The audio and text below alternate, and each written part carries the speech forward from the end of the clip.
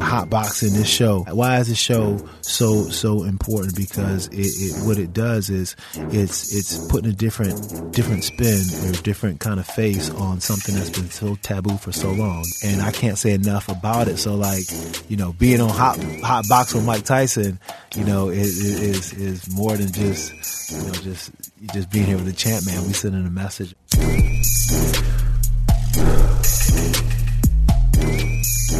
Another episode of Hot Boxing here with my man Evan. We're kicking ass today. Hell yeah. Now we got Rashad Evans. Hell yeah. UFC Classic.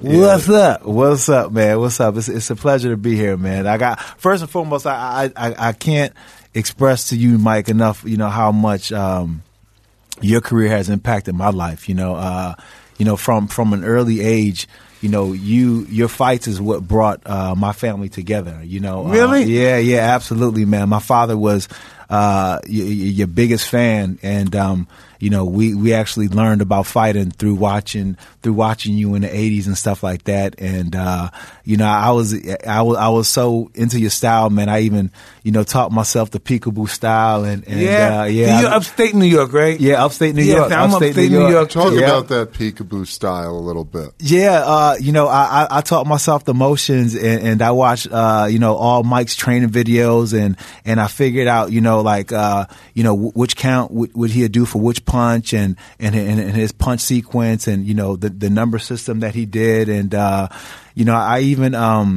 when I got into my career, I trained with this guy named Billy White. He said, Billy White. That's my buddy, Billy White. Billy White from Catskill. Yeah, so he had me doing some of the he knows the technique. Yeah, some of the techniques. So it was something that I just always dug Mike's mentality. Because he was honest about the way he competed, and I respected that. Meaning the fact that he was transparent. He was able to feel fear, but then overcome it. And as a fighter, that's one of the biggest. That is the fight. That is the fight right there. How do you overcome your own self-doubt and your own apprehension to go out there and execute your technique to flawless ability? That's the fight right there. And I thought that Mike did a really good job of just addressing that and making sure that he talked about it, because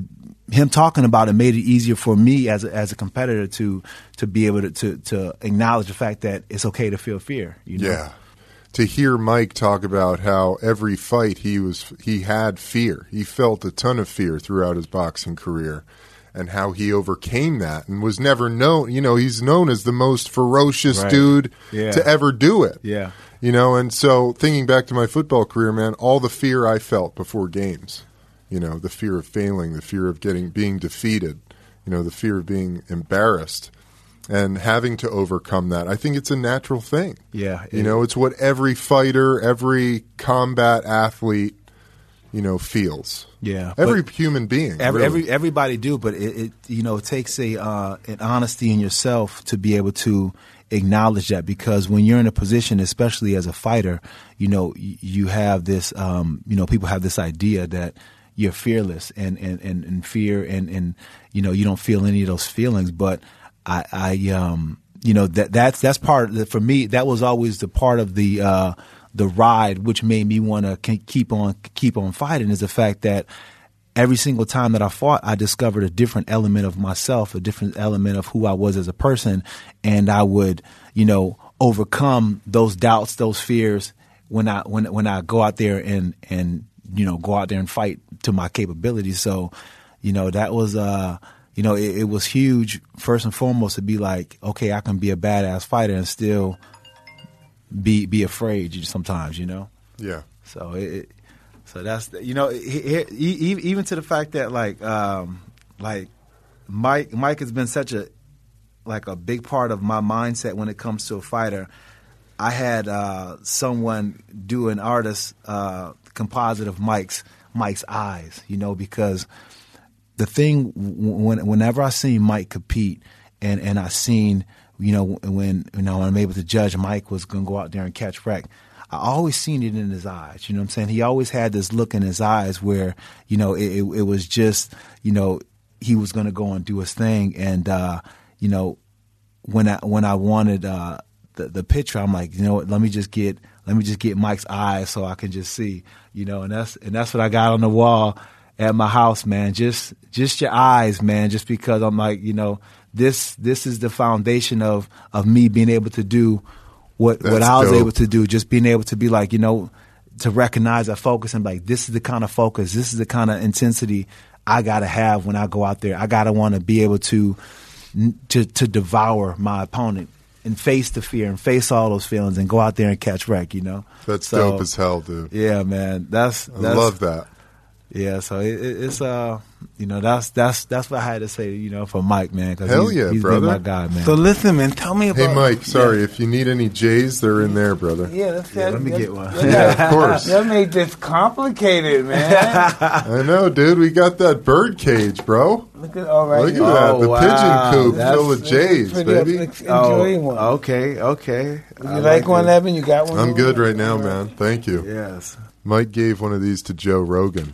Oh man, I seen that I've seen that podcast, Mike. Yeah, I was impressed, man, just because of you know, I like the mentality and where you're headed as far as like your self discovery on you know, the deeper side of life. You know what I'm saying? Like the other side of life that no one really talks about, you know, like the spiritual side of life. You know what I'm saying? Because I myself took that same trip that you did with the toad. Man. Toad is incredible, yeah, right? Man, That's did. incredible. I did. Congratulations, brother. Yeah, I did the toad, That's so man. incredible. That's awesome, dude. What was your experience with the toad?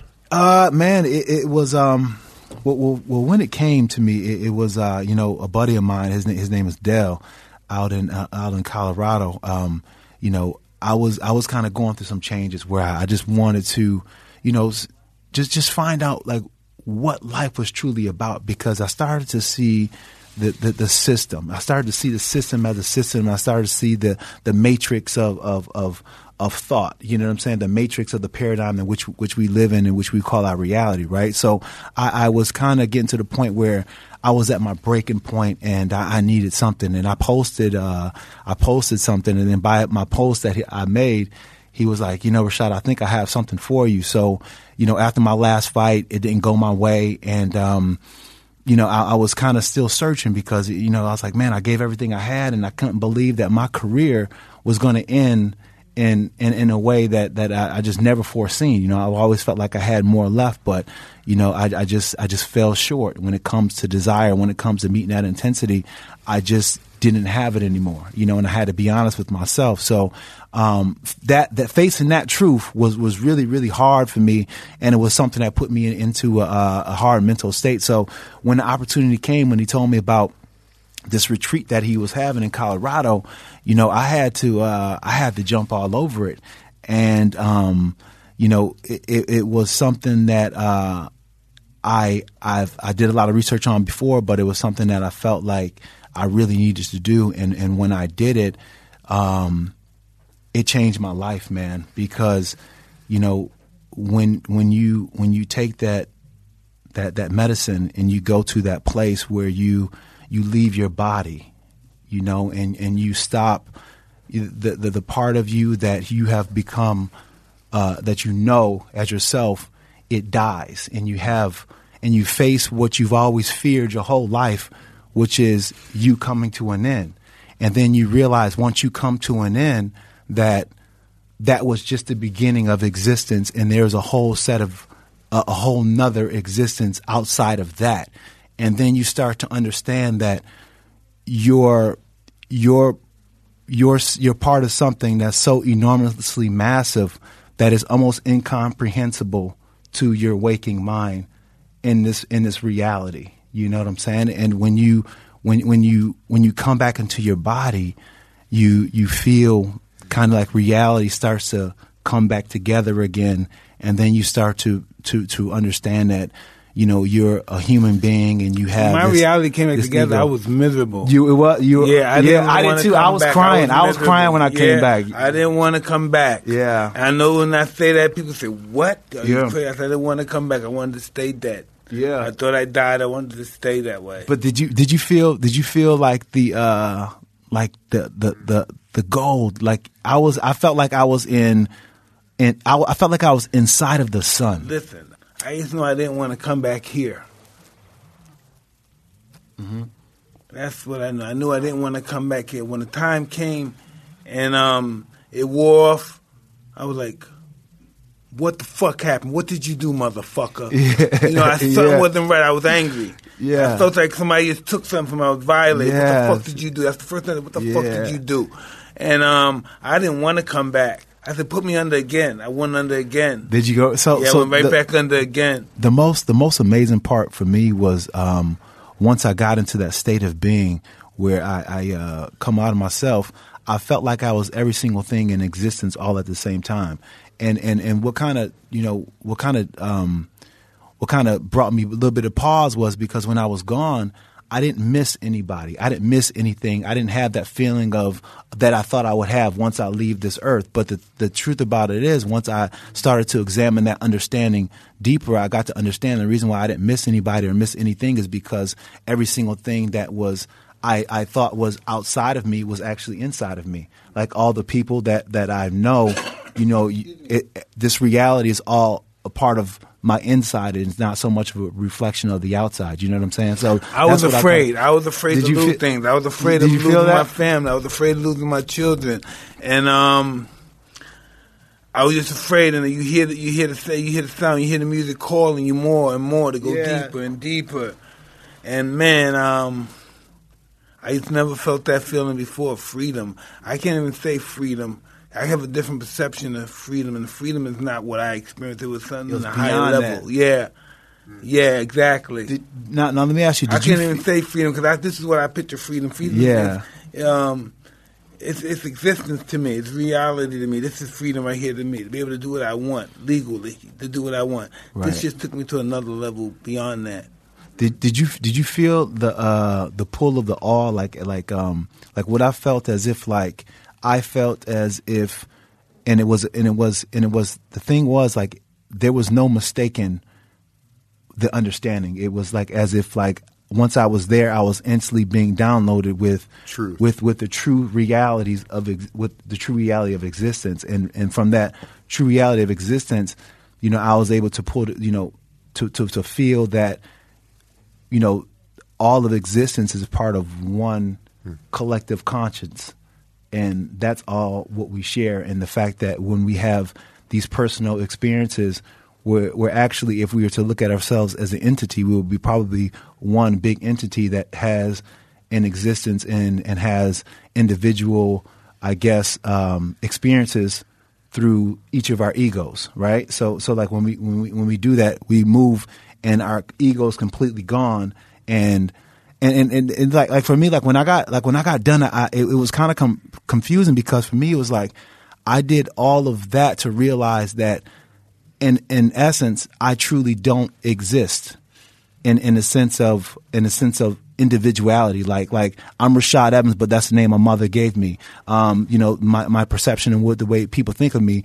These are things that are based on the character in which they describe me, on which they the title in which they know me. Right? As a father, they look at me one way. As a son, they look at me another way. As an athlete, they look at me another way. And as a friend, they look at me at another way. But all those things are not me individually. Right? So there's a higher form of me that exists. And once I get past the ego of who I think I am, then you can get down to what truly is, and it's kind of amazing, to be honest. This is what the fuck we do here. Yeah, and this is what we do, bro. Evan, in my experience as well, I existed, but I didn't exist. You're there, you exist. If you're not in your body doesn't exist. It's just. Man. Now let me ask you, like, when I came back and once I started to conceptualize like life and what it all meant, looking at reality and the way that we live our life, it just became so so fake to me, to the point where I had a hard time making an adjustment at first and trying to put things in its proper perspective, because I realized that, you know, a lot of things that I thought were so important was really not important at all. And the fact of the system in which we live and die for, and we dream for, and we you know, base our whole existence off of, is nothing more than a system incomplete, based off the fact that it doesn't address the nature of what we truly are, you know, because it's selling us something that's truly not what we are. We're so much more than what we've been told, you know, and I think that's a true disconnect. Absolutely. I just feel that a disconnection, you know, what the Torah gave me, a disconnection of what I believed all my life. You know, that everything I believed all my life was a lie. Yeah. You know? Yeah. It's all a lie. It's all a lie. Everything I was taught and believed all my life was a lie. It's just made up. Yeah. But see, that's the heartbreaking part about it. You get left at a state that you don't know anything. Yeah, that's the heartbreaking that's the and part. the beauty You left, of it. you left like, wow, who am I? What do I really know? Well, I think, realize I know nothing. I think the silver lining in all of the fact that I guess when the world ceased to exist, because that's the only way I can say it best, is the fact that once you discover the truth about the world, it ceased to be real to you, right? And then you enter a state where, you know, you have this void, I guess, where you really understand where you are. But I think, like, for me, the best part is I got to reconstruct my idea of what I want my reality to be. You know what I'm saying? How much importance I'm going to put on, you know, the monetary things in life and trying to get ahead versus, you know, living with the real aspects of life. And I do. And for me, like, I like to dissolve my ego as much as possible. So I like to do psychedelics, you know what I'm saying? Because that allows me to, you know, get past this ego that sometimes gets in the way of proper human interaction. This does it too. What do you call a plant-based stuff that I've done? Plant medicine? DMT? DMT. Yeah, you done DMT? Yeah. Well, that's lighter than the toad. Yeah, that's lighter than the toad. That's fun. That's more playful. Fun. Yeah, that's fun. That's fun. The toad is like, whoa. Yeah. Shit. The toad is something. Like, yeah, the toad is going to tell you something about existence in general, and I think like the plant, the spirit molecule, tells you more about, you know, I guess your soul's progression through its existence. You know, it'll give you some kind of like some scattered, like. Have you done ayahuasca or? No, I want to do ayahuasca. But what I wanted to so for like this past year, man, like I just been I just been going through some changes, man. I've been going through some changes. Like, I used to be a heavy drinker. I used to be a heavy partier and stuff like that. But then as I started to do things to dissolve my ego, you know, I had different experiences where it's kind of weaned me off of like doing those kind of stuff. So like, I no longer have the urge to drink any alcohol at all anymore. Like I just don't drink it anymore, you know. And then, you know, and something weird happened to me as far as like eating meat. You know, before I used to like to eat meat, but then, you know, as I did a couple psychedelics, like I did, I had a trip one time, and you know, sometimes the mushroom talks to you, and it like I have a theory based on why the mushroom talks to you. Because it kind of came to me in a deep trip one time. And Hit us, dude. Hit us with that. So here's why I kind of come to understand why the psychedelics and the mushrooms is able to bring you this kind of knowingness that you can't really explain. So if you think about, you know, the oldest beings here on this planet, you have to look at vegetation, right? You have to look at the plant system and the trees and things like that. And that's something we really don't give enough credit for is their intelligence and their ability to, you know, be able to survive, So there's some kind of intelligence that these plants have to be able to survive. Like, for instance, if they communicate through the root system, if you were to put the plants in an anatomical scale like you do a human, their legs would be sticking up. Those would be the tree as we see, but their brains would be the roots that's underneath, and those roots are what they're using to pass information all along. So they have a network of communication where they're constantly passing information. Like, for instance, if a tree's getting attacked by some kind of insects or something like that, it'll send a chemical off, and then it'll pass the information, and then all the other trees will understand that they need to make some kind of defense for it. So then they'll release a chemical that keeps the animal or threat away. So Can I ask you one thing? Yeah. This is all coming in this trip? Yeah. Because I've had this theory myself. Yeah. So this is coming as a result of this trip. We're just right? in. This is your trip. So this is my trip. So I'm coming. Yeah. So I'm coming with this understanding, and the trip told me to sit down, and it said, "How do you expect to understand anything that's like above you if you don't understand what's below your feet?" And what was below my feet was just this network of understand, like this complete network of communication, this library of knowledge of the planet. So as I understood, mycelium mushrooms are one of the most intricate parts of the system, the networking system.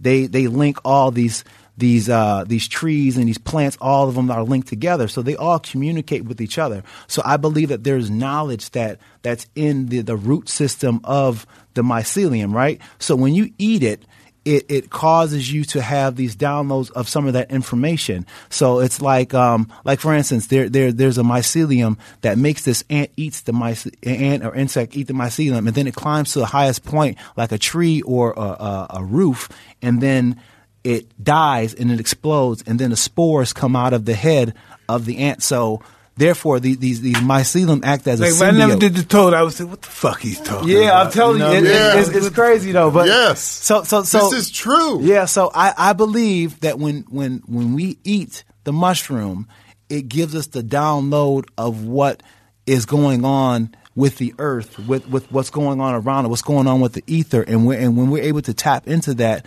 then we have different understanding of the place that we live in. And I think, honestly speaking, the reason why the world is in the place that it is because we don't do enough mushrooms. Yeah, no shit, dude. Do you know Paul Stamets? Have you ever listened to him? Yeah, I listened to Paul. Because this is what he talks about. Yes. You know that, right? Yes. I mean, all this shit. Paul's a genius, man. I follow him on a Joe Rogan show, and that's what that's what made me start becoming. Joe Rogan show was one of those shows that kind of started to open my eyes, and to look at things a little bit deeper, and there are some things that that bring a lot of controversy that they talk about, but they're absolutely correct about. I feel absolutely, man. It's deep, Mike. I'm out there, Mike. I'm out Hell there. Hell yeah, dude. Good stuff. This is what we're all about, man.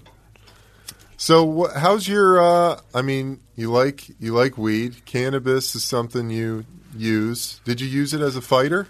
Not to the end, man. But it was something that once I discovered it, it saved me because, like I was telling Mike in the green room, when you fight, it's the recovery part is the hardest part to be able to get by because, in MMA, there's so many different facets of the sport.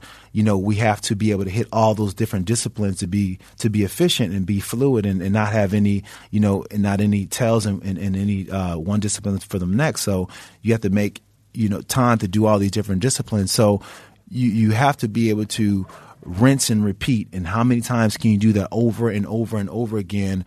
And that becomes the tell of how fast you can grow in the sport, And when you're not able to recover and feel rested, then you're only able to maybe get in a couple of different disciplines in, and you're not growing, you're not progressing, Yeah. Like that's why a lot of the younger fighters are able to move so far ahead of these older guys because they have the energy to keep on going and do workout on workout because their testosterone is higher. And I would work out 4 times a day all day. I would just work out all day. And then I would after fucking my girlfriend, I get out, be pumped, I go work out again. Right. Boom, boom, boom. That was me, man. I would work out 4 times a day and then eat McDonald's. You know what I'm saying? If you know Ali, right?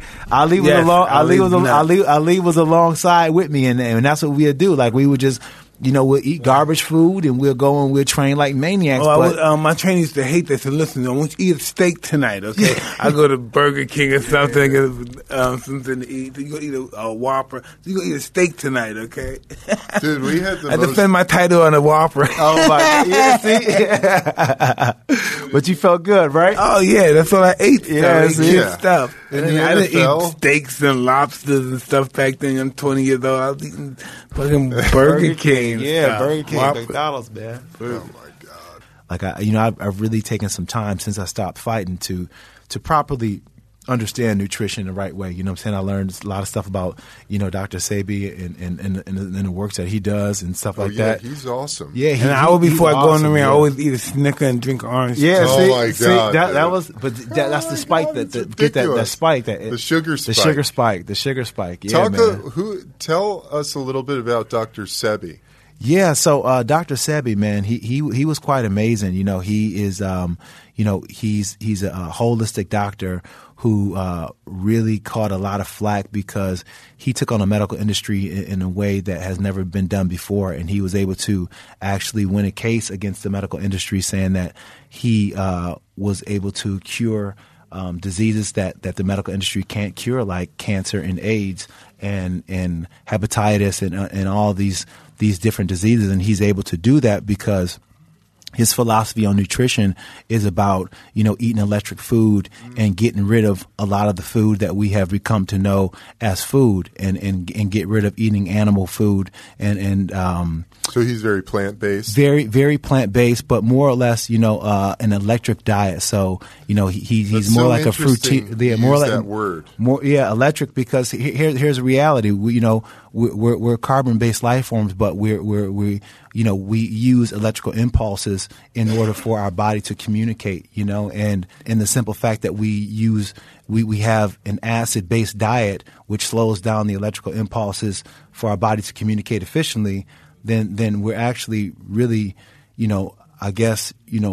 shortening our capacity of what we can do as human beings. Yeah. Because when you're able to physically, have one end of your body communicate properly to the other, then you get rid of things like strokes and bad circulations and things like that causes problems at old age. You don't get the plaques in your brains and things like that. Having a lot of surgery prevents your body from communicating. Huh? Yeah, because a lot of the medicine in the pharmaceutical industry is not bioavailable to your body, meaning the fact that your body can't break it down. Yeah. So then it ends up going into different areas of your bodies and different glands that get stuck, and it makes it so that you have a toxic level of a chemical that your body can't do anything with but cause a disease. So it's we're dying. It's a touchy thing, man, because we're being poisoned. I don't know if it's intentional or accidental. I feel poisoned sometimes. Yeah, dude. I don't think anything is by accident. I think that they want to get us out of here. There's more to population control, dude. To the system. There's more to the system, and that's a sad, unfortunate part, because it makes it really hard to be an American and to be proud of being an American, because the truth of the matter is, there's a lot of dissension in America based off of the fact that, people ideas of what it is to be an American is not in line with each other. But if you look at what we say and by the Pledge of Allegiance and our vow that whenever we sing our national anthem, those are the vows that we have deviated from, and the truth of the matter is, a lot of black people and a lot of people who were with Colin Kaepernick, stopped standing up, just because when at what point do we start holding our country accountable to what we're saying? You know what I'm saying? Like, I get that, it's really a hard and complex problem that really has to be handled with a delicate care. But at the same time, I think that if we force our resources and our mentality to really solve the problem, it's something that can be solved. But, then again, you have to understand that we're in a system that is created to cut us off from what is most important, which is understanding that we're a lot more connected than we are separate, and that mentality and that understanding of human interaction can change the world. But that's not one that's pushed. Selfishness and everything else is what's pushed. When you writing your book, dude, hell yeah, I don't know, dude. man. I don't. These are just But things. that's why. I gotta write the fucking book, man. God, Yes. I gotta write the fucking book. But dude, that's why these medicines are emerging. Oh, man. I believe that's why mushroom, psilocybin, and LSD and DMT and ayahuasca, all these things are, and cannabis, because the earth, Gaia, the spirit of this thing that we are all connected to is saying, guys, you need to wake the fuck up. Right, exactly. Because, that's the only way, honestly, that we're going to be able to make it so that our children are able to have a life, and their children are able to have a life. And I think that, we owe it to existence in general to make sure that it goes on and it carries on, and that, whatever this is that we're a part of, that we get to really live it to its fullest potential. Because at the end of the day, it shouldn't just be about how many cars you can have or all the things that you can buy monetarily. I think that existence has gotten away from such a waste of time. Yeah, it's gotten away from heart. It's gotten a lot away of energy from, too. Yeah, it's gotten away from human interaction. You know what I'm saying? It's gotten away from all of that, and I think that it doesn't progress or go any further if it continues to move at this rate. That's why we're doing this. This prevents human interaction right here. Right. Yeah. For Let me sure. text you. My Yeah. kids don't even talk to me on the phone anymore. I know. They text me. Yeah. That's the thing, and that's the thing. I'm a parent too, and as a parent, that's how it is. Like, trying to being able to communicate with your kid it gets difficult, and it gets to be like something that you as a parent have to constantly check yourself and be like, yo, you know what, I can be doing better in this area, because it's easy as a parent to kind of oh my God. to Give allow him an yourself. iPad. Yeah, it's easy to slip away, to allow it to slip away and allow it to get out of hand. And then next thing you know, you're looking up when your kid's making bad decisions, like, how did we get here? You know what I'm saying? But it's a joint effort. Yeah, it's a joint effort, but it's recognizing when, as a parent, like, how do we, like, when do I need to strap down a little bit as a parent? Yeah, for sure. But how many kids do you have? I have 4. I have 4 kids. How man. old? I got one that's 19, and then you got youngsters. Yeah, and then my youngest is 3 years old. But I got in the middle. I have a 12 and a 10-year-old. And amazing, man. Yeah, it's amazing. But my life is it's been difficult because I had I had a situation where I had relationships, and I had children out of different situations. Like, I had my first kid when I was, a young one, 19 years old myself, and then I got married, and then I had 2 with my wife, and then I got divorced, and then I have my last one. So, it's just a story of my life, but at the same time, it has presented a problem as a parent, because it's hard to be everywhere. Yeah. And it's hard to be able to pursue a life where you want to, give them the better things and, chase a dream. But at the same time, you still need to be a parent. I wish I had more kids. Yeah. I have 8. I wish I had more. See, Wow. I want more kids too. There's still time, Mike. I want more kids I'm too. finished, man. but I wish I had more. I want more kids too, but I want to be able to oh man, it's incredible. I have 1. I do want more myself. Oh man. man, to see so many different ones with different personalities, but they're all you. Yeah, they're all yeah. different, and some of them Different more aspects of sensitive you. than the other. Yeah. I'm thinking, damn, that me, mine is whacked out. Mine is whacked out.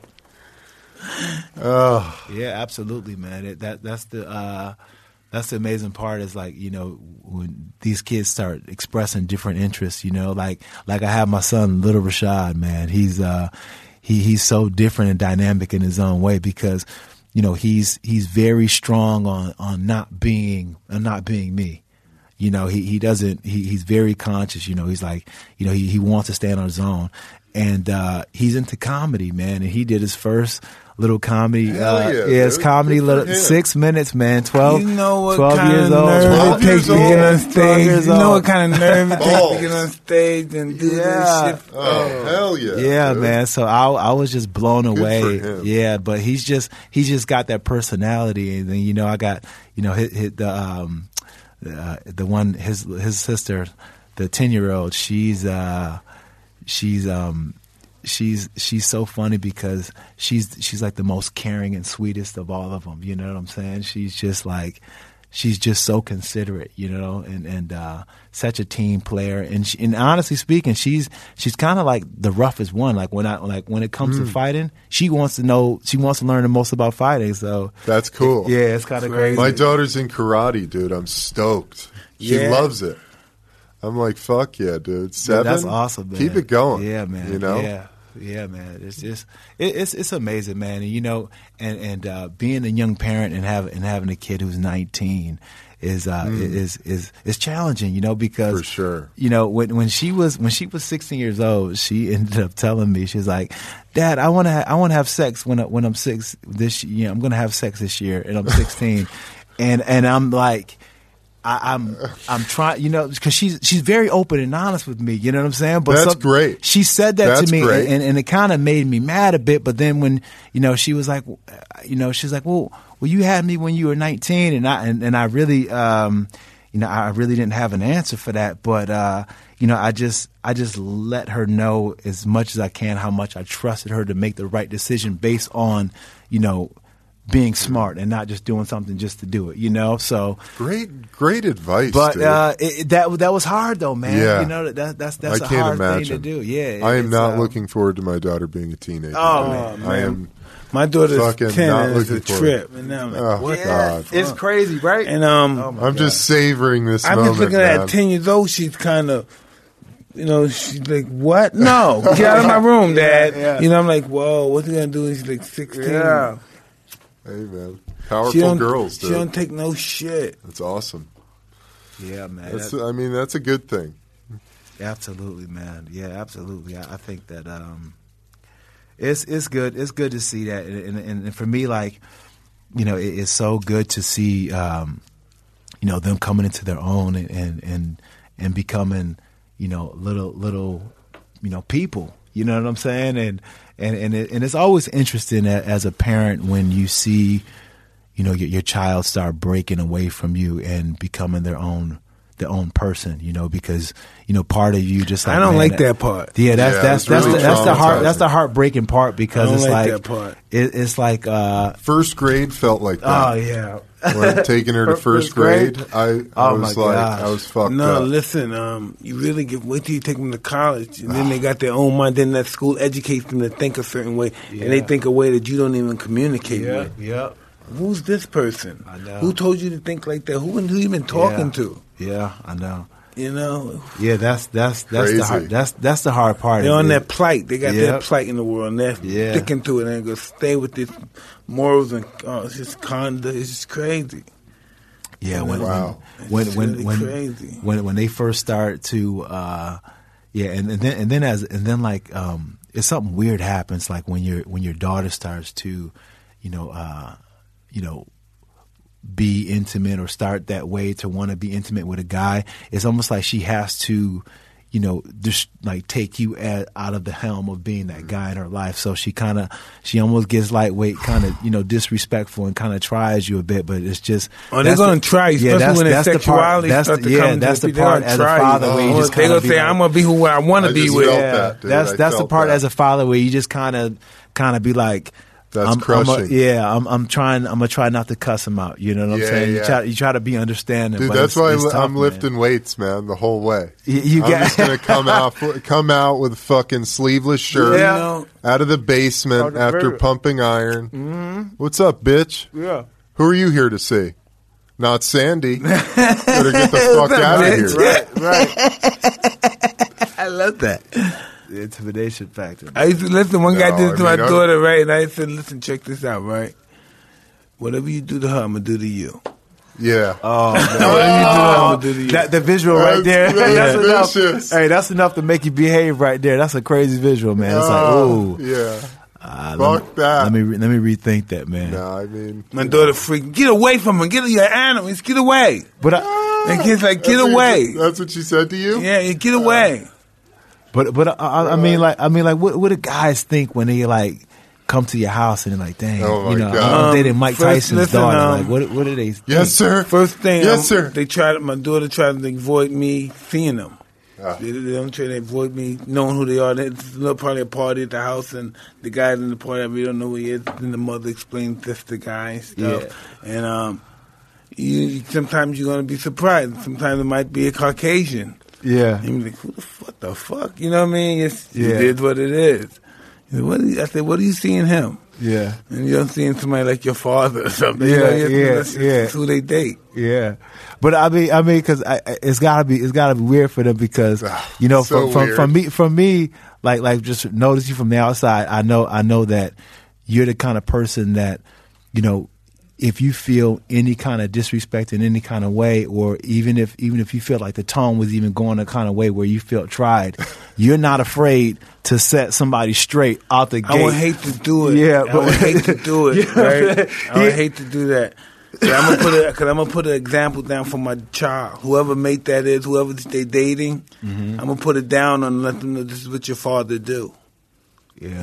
Because they never seen that side of me, and they always boss me around and stuff. Yeah. So they never seen that side of me. They think I'm really the dorky guy because I don't say teddy nothing. Bear. I don't say nothing to them. I let them take advantage. Yeah, man. I was thinking about that, man. I'm just like, yeah, man. That would have to be a difficult situation, man, because. Like I would hate to have one of those guys that put their hands on their girlfriends and stuff like that. Yeah, man. Yeah. That right there, you got to put your demonstration down on that. Yeah, you have to. You have to. Put your demonstration down for your daughter.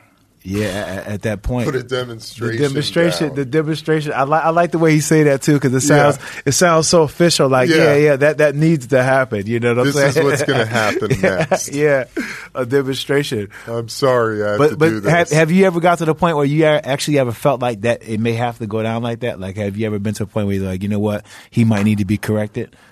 Right. My daughter. My oldest daughter in D.C., she dated this basketball guy, and this guy talked slick.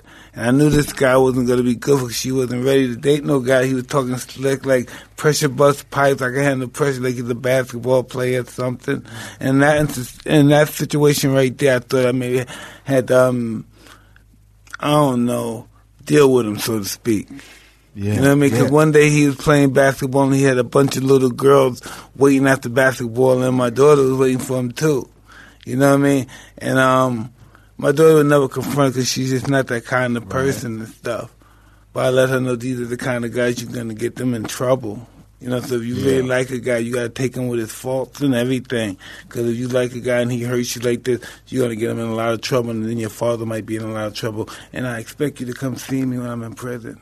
Yeah. See now that right there, see, like that last little bit right there is you're saying a lot without saying anything at all, and I expect you to come and see me in prison.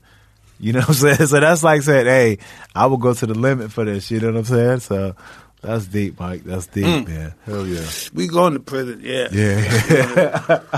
Let's have a great lawyer. Yeah, man. Yeah, man. Hey, so Mike, let me ask you, man. I'm a big fan of the underground scene, and I know you from Brownsville. Yeah. And what you know about the 52 blocks, man? Oh man, that's been going on probably since the 70s. Yeah, man. Yeah. So I might be working on this project, man. About the 52. About the 52, man. Brooklyn? Yeah. So listen, man, I want to get some of your input so in old, it. man. Get Mike in there. So tell me a little bit about the history of it, man. How you come across it and all that. Listen, right. This is the real deal, right? You hear about it as a kid, guys doing it in the prison. Then you hear about this guy named, what was his name? Mother Dear, this homosexual guy that used to rape people in prison. That's just the history. Yeah. And he was the best. Yeah, so he was the best practitioner 52 in prison. Yeah. Yeah, man. It was history. He was homosexual, but he was a vicious, merciless fighter. Dang, man. I know that style because I seen a couple elements of it when you fought. I forget who was it. You was fighting. Man, it was.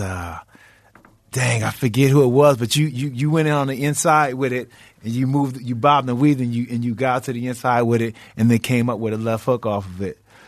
It was just habit. Yeah.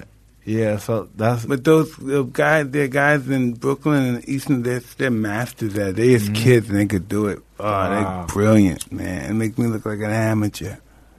So with the peekaboo style, like once you got the cuss, how hard was that for you to master? Because it looks as if it's very complex style. Yeah, it's very complex, right? Yeah, it's almost like being a turtle. Hands up, chin down, boom. You know, it's almost like karate. It's like karate. Yeah. Move, everything move. Power up, back, power up, back, power up, comedy back, move. Then get out of the way, move, get out of the way, move. And moving keeps your hands by your jaw and your chin down, your hand by your jaw underneath your cheekbone so you can see the punches still. Yeah, so it's like repetition over and over and over again. Then you got to get the number system down, throwing the punches 2, 3, 4, 5, 6. You got to get it down. You know the punches to throw. It's real complex, but it's really simple. See, and that was a beauty in your style that I always dug because a lot of people, you know, they kind of misdubbed your fighting style as more of a brawling style, but they missed the mastery in it. You know what I'm saying? Like you were able to box within that style. You know, a lot of times that you were able to out jab people that had reached. You know, have to do with timing too. Yeah. Jabbing it has to do a lot with timing. So that's what I dug most about the style. And it's like, you know, once you came with that jab, you know, you had different kind of jabs. You do sometimes you got the jab where you just kind of you leave it out there kind of long, and then you got one where you kind of, you know, you get behind it moving and you pump it coming side to side and you rip whatever side you're coming out on, man. See, I forgot, but I did. See, I mean, that's how much I was watching the style, man. See, but a lot of what part of upstate New York were you from? Rochester, Buffalo? Buffalo, Niagara Rick Falls James area. and stuff from up there. I remember Rick James, Beverly Johnson from up there. Rick James, man. Came from Buffalo. Mike, you ever hang with Rick? Yeah, I hang with Rick. But listen, one day when I was younger, right before I met Rick, right, I used to date this girl from in Buffalo, but she was a model in New York. And so I went to Buffalo to visit her family. And I said, let's go to Rick James' house. She said, no, we're not going to Rick James' house. I said, oh, man. I'm sure she did it. They know Rick, and Rick is wild. Rick probably was doing drugs, and I was like 19 at the time. I was clean cut. They want me to get They would have ruined me before I started. Damn, man. Rick was the best, man. Rick James was the best. You live by the fruit belt? Yeah. I know the fruit belt. Yep. Yeah, man. But Mike, man, in your time, man, you in 19, man, you was thrown to the world, man, and man, that's crazy, right? It's crazy to me because, like, you know, Mike has been through it all, man, and to be able to come out and be this guy right now, you know what I'm saying? That's a true testament of just the mindset and internal fortitude that it takes. You know what I'm saying? Yeah. Like that's not. Hey, I was really lucky I didn't die though. See, I was really fortunate I didn't die because I got put in so many situations over the years where I should have been dead. I should have OD'd. Somebody should have killed me. Dude. Yeah, I mean, it's very. But how did you handle dealing with Don King, man? I met Don King a couple times. Listen, at 80 something years old, Don still King talking shit. Don King, don't forget. Shit, Don King's always like, that motherfucker still owe me money. He remembers everything, man. I was impressed by that, man. I was impressed. Who he owe money? Don owes everybody money. He'll say somebody owe him money, but Don don't forget. Nobody owes Don no fucking money. Man. Oh my God. Yeah, man, that's some amazing shit. Because he's still in Florida and he's still got a building down there with his name on it. And I'm like, nobody's in the building. Nobody's in the building. Like, no. Yeah. Nobody had no fighters to promote. That's so funny. Yeah, man. But so what do you think of the boxing game right now, man? I think it's at an interesting point right now, man. It's interesting. Why?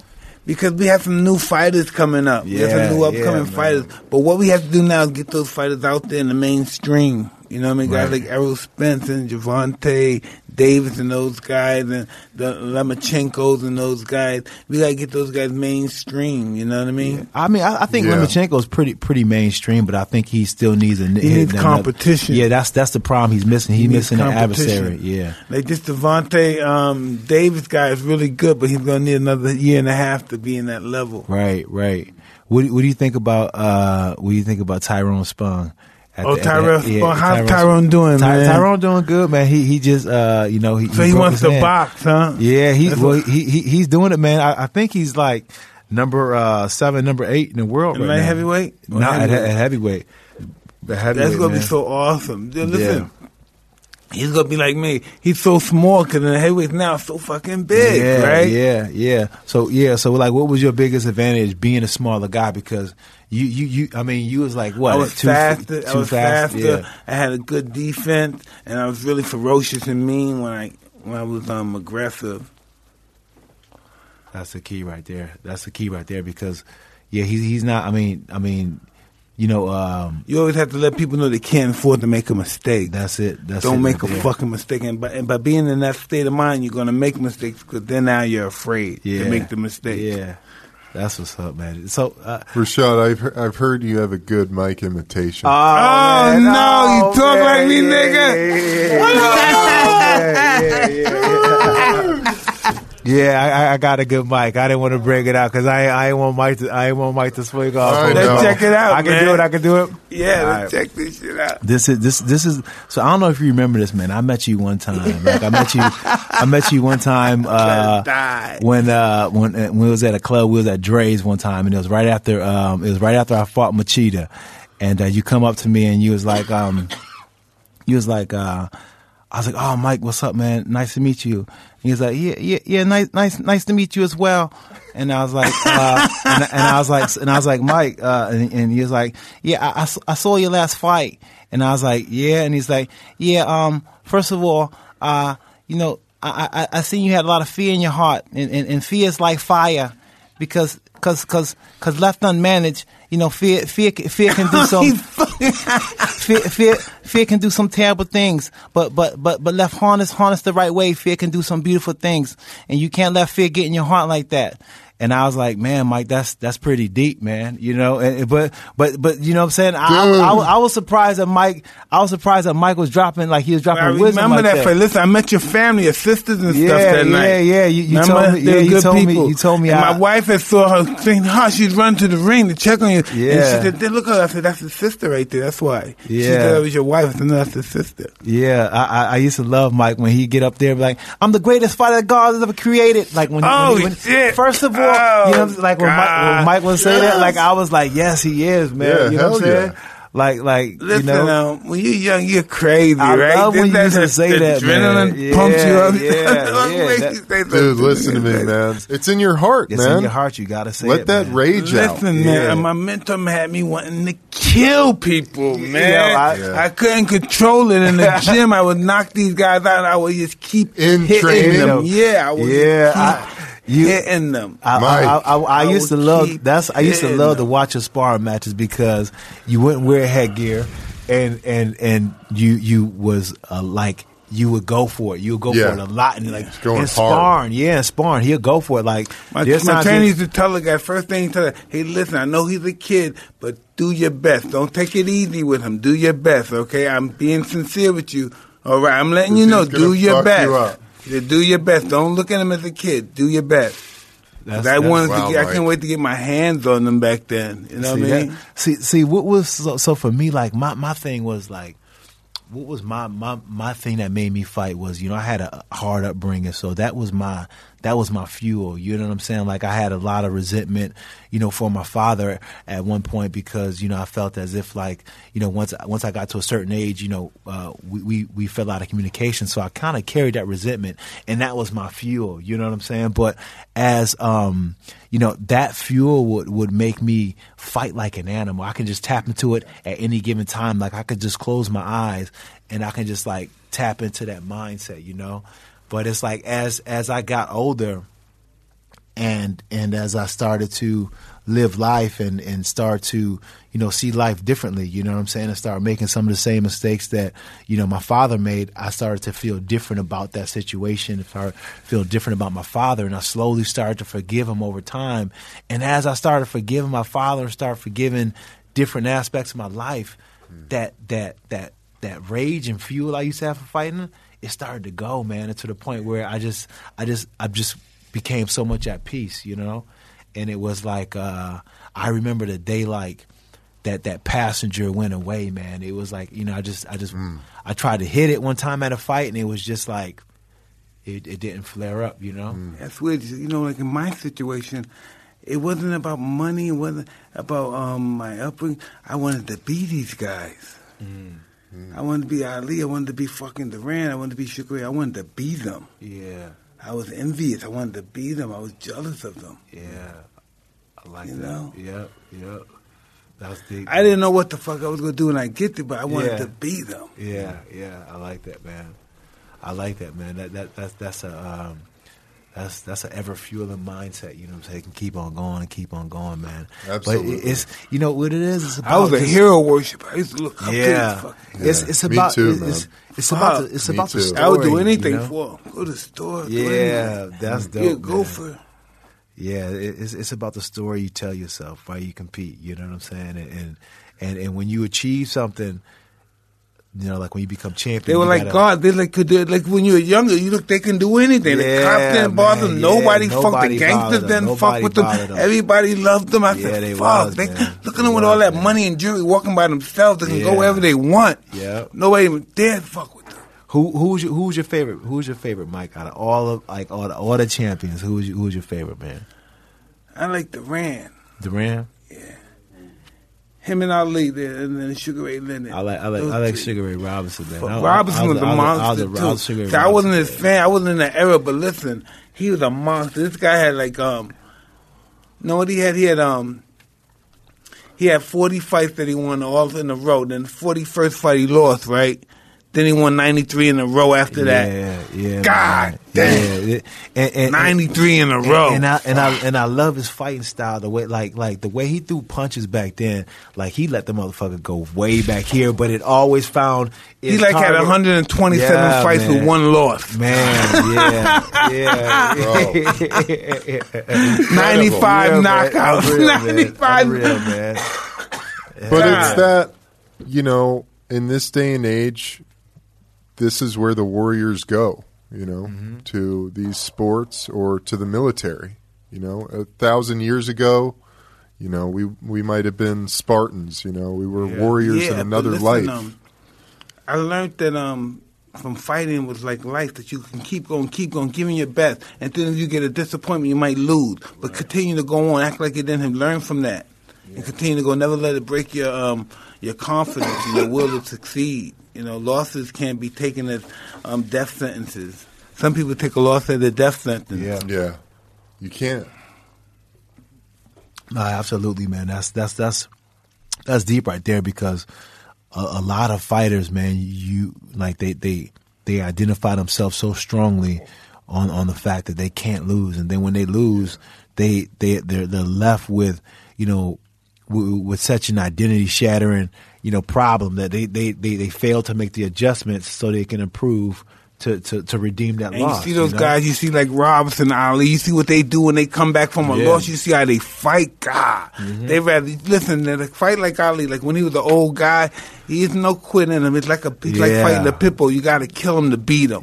He's not going to give up. Like when he was older and he was on the ropes getting beat up at home. He wasn't going to stop. He wasn't going to quit. He ain't going to quit. Got to kill him. Man, that's it's incredible, man. That's a will. That's a different will and different mindset, man. The kind of punishment that he was able to take and human stuff. Gosh, man, that's a different kind of mentality, man. You know what I'm saying? Like, and then beat your ass. Yeah, man. Yeah, we all have to learn from our adversities in life. Yeah, man. Yeah, it's just been... That's like I say, fighting Ali, that's one thing you have to know. That's one thing, fighting Ali, you have to remember. One thing.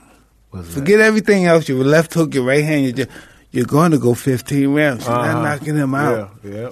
You're going 15 rounds, and when he'll let you go. He'll move his dance, a little bit, 10 rounds, 12, 13. Then he's going to fight you like an animal for the next 3 or 4 rounds. You're exhausted. He's going to start lacing you. Yeah. He's going to start lacing you. His punches are coming from nowhere. Boom, hard.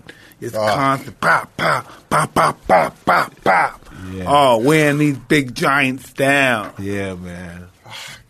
Yeah, man. That's so nuts. In the 15th round, he's still pumping. Pop, pop, boom, boom. Stop.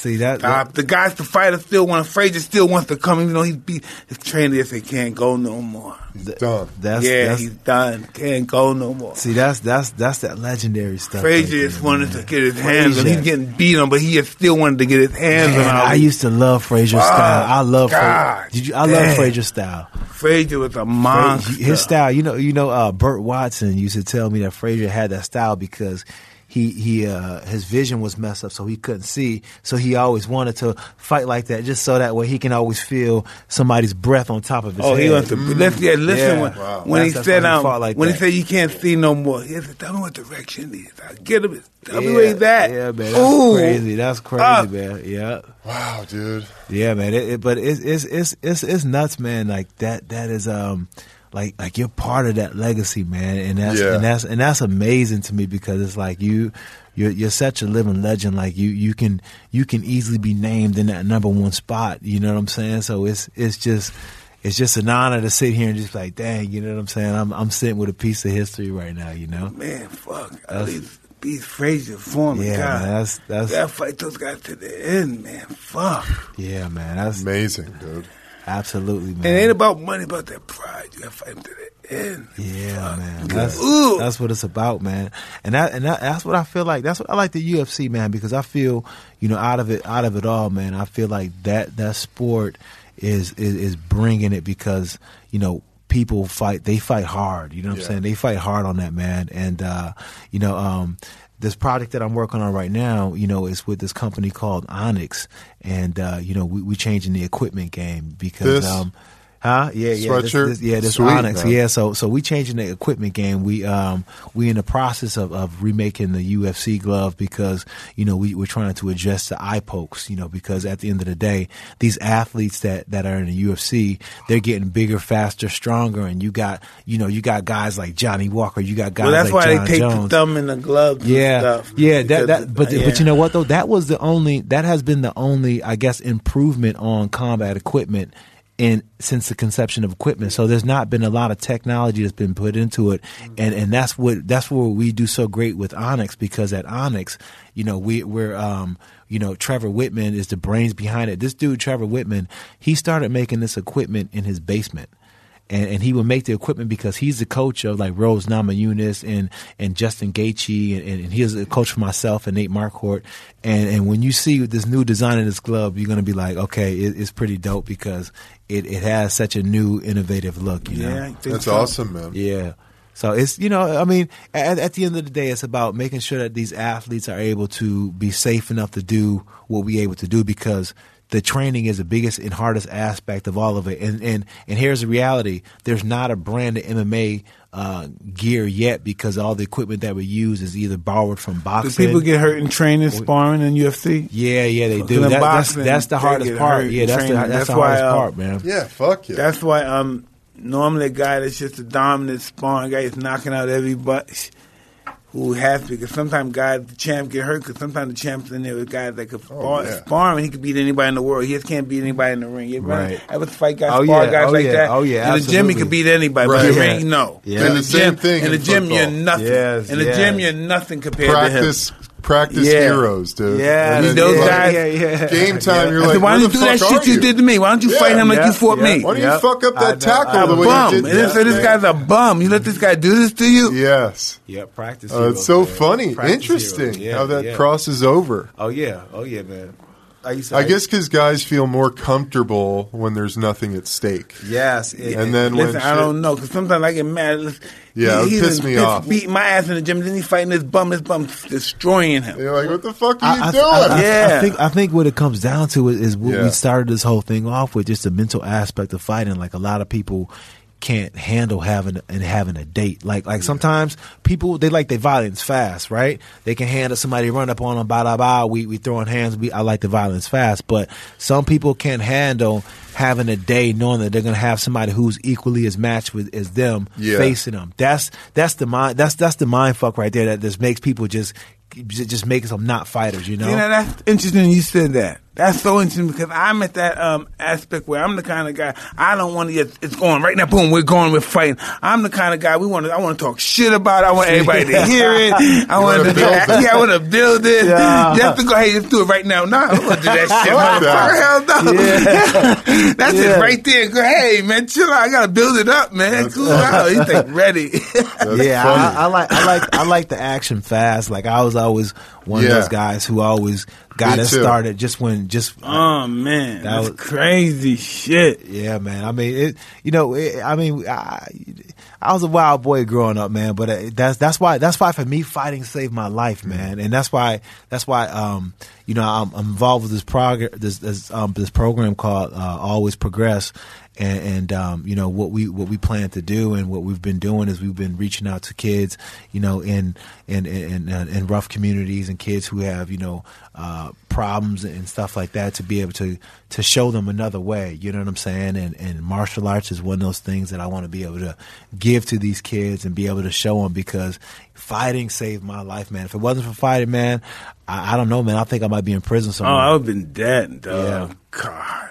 It's awesome, OD to something. But listen, right? It's awesome to give that back. It's being involved with fighting. That was made me want to fight, because I wanted to be like those guys. You see these guys, you want to be like these guys. They got nice clothes, they got cars, they got beautiful fucking girls, they got all this stuff. The holy shit. Yeah. I'm like, whoa, look at his girlfriend. She's awesome. Yeah. God, drop dead beautiful.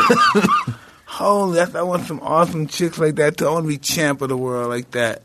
That was the dream. That was the fantasy. Yeah, have big mansions and stuff, airplanes and all that stuff. And then you get it, and you're like, "Wait, listen, it's nothing. I'm supposed to be complete." Yeah, nothing's never as it appears to be. Nothing is right. You think the energy's gonna last forever, but you gotta have a hobby, because it's gonna be down moments. Yeah. You know. Yeah. See, that was. And that's weird, being rich and seem like you're not happy and not excited. Hey, ain't it? I got all this money, but nothing's happening. There's no fun. What's happening here? Yeah, let's get a bunch of girls. Let's get a donkey in this motherfucker and make it rip. Yeah. Make it rip. Shit. Right. What the fuck? That's the quote of the day right there. Oh my God. That is the quote of the day right there. That is Holy brilliant. Holy shit. That is brilliant, Mike. Let's just go for it, man. Oh, Mike. You're a legend, bro. Mike, that's brilliant, man. Holy shit. But those guys, listen, but really, right? You take a guy from where I come from Brownsville, Brooklyn, where it's nothing but look like a war zone, with drugs, death, disease, gangs, welfare, addiction all over the place. How was I going to make it? Right. And I'm in the game of robbing and stealing and all that stuff. How was I going to make it? I'm a little guy. I'm not no good athlete or anything. You know what I mean? I probably had 300 street fights, right? Yeah. Wow. As a kid. I had 300 street fights. I fought all day. Probably had 4 fights a day or something like that. Everywhere you're in the neighborhood, you're fighting somebody. Yeah. One day we pickpocketed this lady on the bus, and we got off the bus. We didn't think the lady, because nobody complained, so we got the wallet and we got off the bus. And next thing you know, we're walking up the block. We got the wallet and we walking up the block. And next thing you know, the lady comes to the block screaming, give me back my wallet. And she starts screaming. And next thing, we walking by her house. We just walked by her house. The guy said, mommy. It was a Jamaican guy. They they start running after us, grabbing us, nigga. We had to fight them. It's a grown man. I'm like, 11 years old. I'm fighting for this wild. Wow, that's crazy. That's some crazy shit, man. Yeah, that's for real. So crazy. We walking, we happy, and next thing you know, the lady said, give me back my she said, you can have the money, just give me my cards back. And the guy said, mommy. I said, holy shit. No, man, you just walk in and you walk right by her house, and the guy said, mommy. What is the fucking chances? Yeah, oh my God. And he runs out the gate and he grabs us. Oh, man. How'd that fight turn out, though? I punched my grandma, slammed the nigga, I bit him. Oh, man, we had started running. Because he grabbed my friend. My friend was little. He was like 9. He was a little kid. And he grabbed him. And he was a grown guy, so I punched him and I grabbed him, threw him on the snow.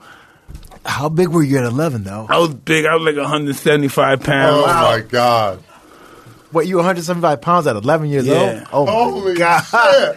You were a man. Yeah, 175 pounds. Oh, my gosh. You were a man. Good God, Mike. Wow. I got 175 all pounds. My friends were all little skinny kids, 70 poans, 80 pounds. I always had to do the violence. Hit the guy, knock the guy out, drop him, go in his pocket. Yeah, I've been there before. I've been there before. I got into some of that little craziness and strong. Oh, man. Man, we were crazy growing up, too, man. We did a lot of crazy stuff, man, but, you know. Oh, you get caught. Listen, one day we caught a guy. Listen, one day somebody, oh, man. One day,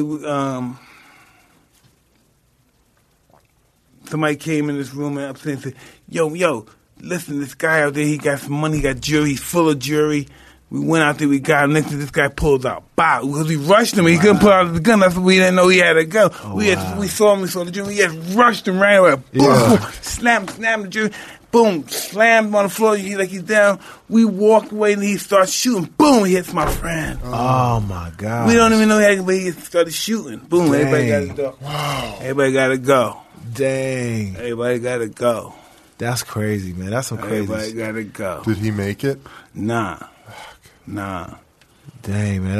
That's nuts, man. How old were you when that happened? He was around 15, though. I was probably 12. Oh, wow. That's bananas, man. What a tragedy. So, like, when that happened, how did that affect you? Did you, like, I got to change everything? Nah. You just kind of like... I went that same day. We still went robbing. When did you meet Cuss? 13? Huh? At 13 you met Cuss? Yeah, 13. So a year later. Yeah. And then from then on, did you stop doing all that stuff? No, I used to go back down there every now and then. No, I didn't rob the guy. Listen, right? By then, I'm upstate. Cuss had given me an allowance and stuff, right? So if the guy's robbing, I'm right there, and the guy's robbing somebody. I said, listen, I want to buy that coat, and they go rob the coat. Right. But I wouldn't do it. I wouldn't get directly involved. You know what I mean? Yeah. But I would bring stolen goods to the house and stuff. And then I used to stop. I started winning national titles and just started being in the papers. And I just had to stop that shit. I just had to really stop. One of my friends, my other friend, got killed, so I really was scared. Oh, wow. We were close, so I stopped. God. Yeah. What was the first fight you got paid for? How old? I got paid probably 50 cents in a hot dog. What? Yeah, when I was a kid. I was like 14. For like your first fights? Amateur fight. The Spanish people used to pay us food because they bet on us. So we win, they give us money and food. Whoa. That's deep. That's deep right there, man. Yeah. That's so crazy. So when did your style come out like where you had that peekaboo style like that? When did it come out? Was it only under Cuss tutelage, or did you have some Cuss? Never boxed before, never played sports or nothing. It meant Cuss. Okay. You were just raw when you went. Yeah, really raw. Yeah, that's deep, man. That's so awesome. And you just train all the time. That's all we do is train. Inspiring, dude. Train all the time. Because it's like, you know, what Mike has experienced and what Mike has been able to be a part of is once in a lifetime. You know what I'm saying? Like to even, you know what I'm saying, to even, man. It's like Hercules. Yeah, I say it all the time. Yeah, it is. Mike is our version of Greek mythology. Nah, but it's just the way it was. I know. That's the crazy thing, dude. It's all true. That's so awesome. Dude, you probably been through some crazy shit that, man. Oh, man. Crazy. Dude, I mean, damn. Just imagine. Listen, I've been so lucky in life. Listen, I've been in Miami. Yeah, what do you think about Miami, man? It's crazy. I was in Miami one time. Boom, they get out. Boom, they pull them guns on me. Pow, pow, pow. They pull guns on you in Miami? Strap diamonds, $1 million watch. Chick-chack. Oh, sorry, champ. I thought you was that bitch ass nigga. Somebody, some football player. Man. Oh my God. Wow. Man. Wow. Man. But that's respect right there, though. Man. Yeah, hell yeah. That's respect right there, right? Man. Wow, they pulled the Thule on you. Yeah, the Thules. Wow. Not one Thule, oh the my Thule. Gosh, man. Clack, And then they nigga. left you alone. Oh, champ, we thought you was that bitch ass nigga. Such nigga. Damn. I think they had rolled up on me to see me piss on myself or something, man. God damn. Holy shit, Mike. Shit. That's some complex. That's crazy, bro. That's so intense. Thought you was that bitch ass nigga.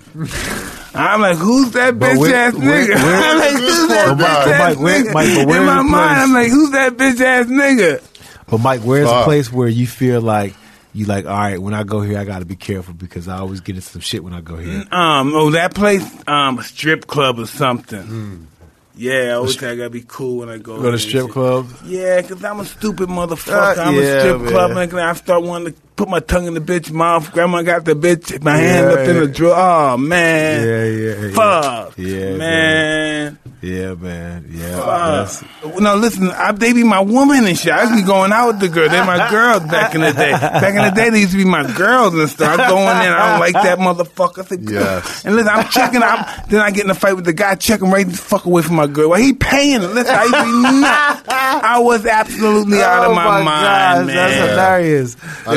That is hilarious, the man. girl, I remember a girl, she had to tell the boss that not to let him in when she's working. Then when she's working, not to let me in, not to let me in when he's working. Why? Because she just couldn't handle you being nah, it's like a tiger. No, look, because she danced with the guy. I'm right here. Oh, I'm right here. Oh, yeah. I'm right here. I'm my right-handed guard right here. Man. God. This is psycho.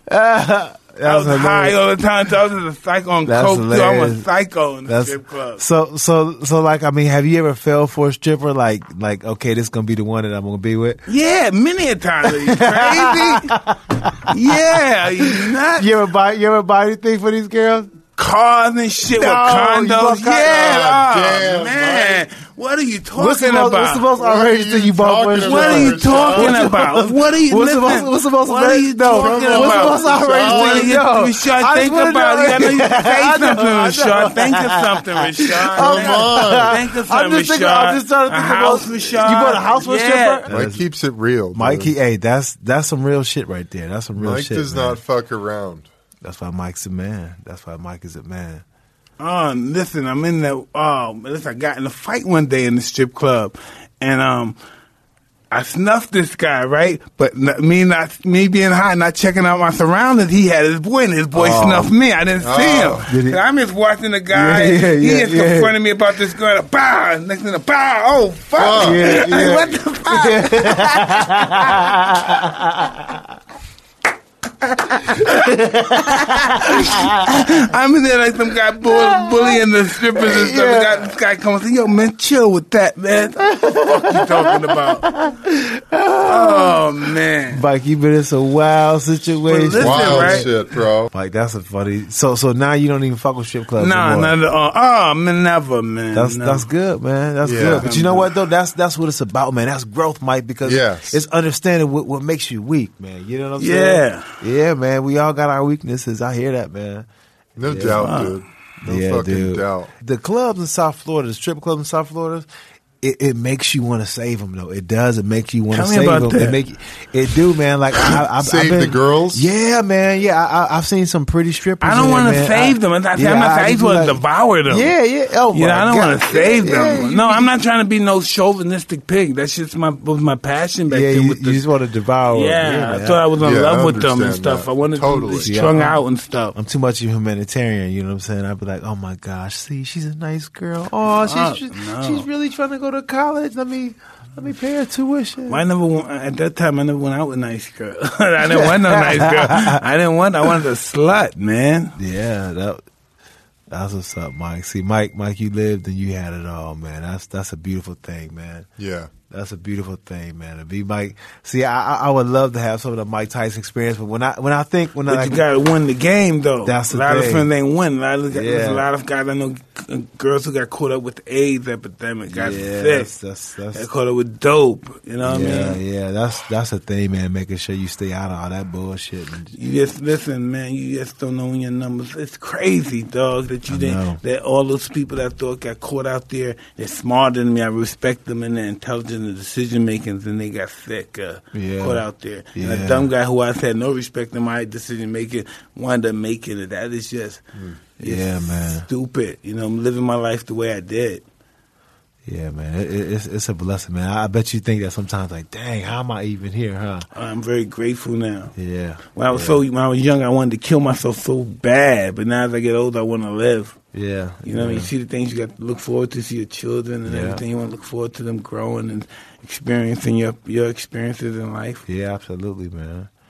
Absolutely, man. That's a blessing right there, man. That's that realization, man, about that's where I'm at in my life too, you know, where I'm starting to like get into that phase where I'm less about what I want to do and more about what the people I care about want to do, you know. Mm-hmm. That's what it comes down to. Right? My life now is all about my family and my kids and stuff. Yeah. They worry you and stuff. My daughter's a little sick today. Her liver was a little enlarged, so we were worried about her. So we had to go check. And my wife had just left a message that everything is okay. Okay, great. And it's just that, you know, you never know when that moment's going to come and stuff. You know what I mean? Mm-hmm. When you're vulnerable and there's nothing you can do, don't care how much money you think you got, don't care how big a star you think you're, how big an ego you think you're, somebody you love is suffering, you can't do nothing. You just wait out like just waiting. Yeah. Then you go back to God. Then you realize that when you go to God, when you have nothing, when your money doesn't help you or your fame, you turn into a little fucking pussy and go, oh, God, please help me. That's the only time. That's when we really go there. Yeah, and that's the thing about it. Like, it's, you know, honestly, man. So I used to work in a hospital when I was coming up, before I was fighting. And part of my job was to put people into the morgue.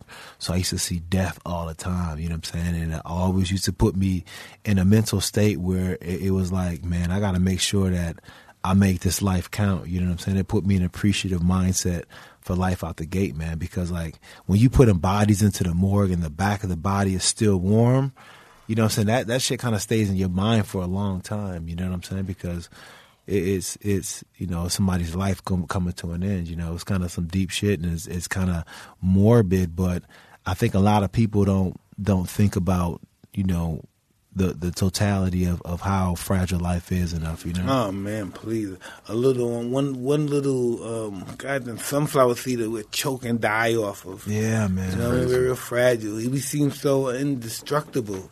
Yeah. You know, you see people, he seems so indestructible, then you hear all of a sudden he caught brain cancer. Yeah, man. You know, he's indestructible. This guy's running through brick walls. He got brain cancer. Oh, now he's feeble. Right, yeah.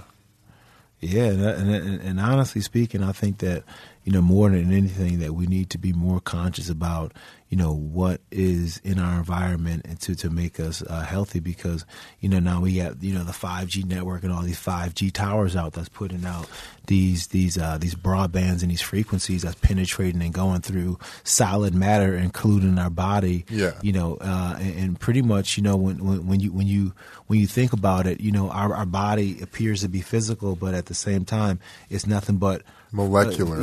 Molecular frequency slowing down at a different frequency. That's why, like, when we do, you know, any psychedelics, it changes your vibration and you vibrate at a different level.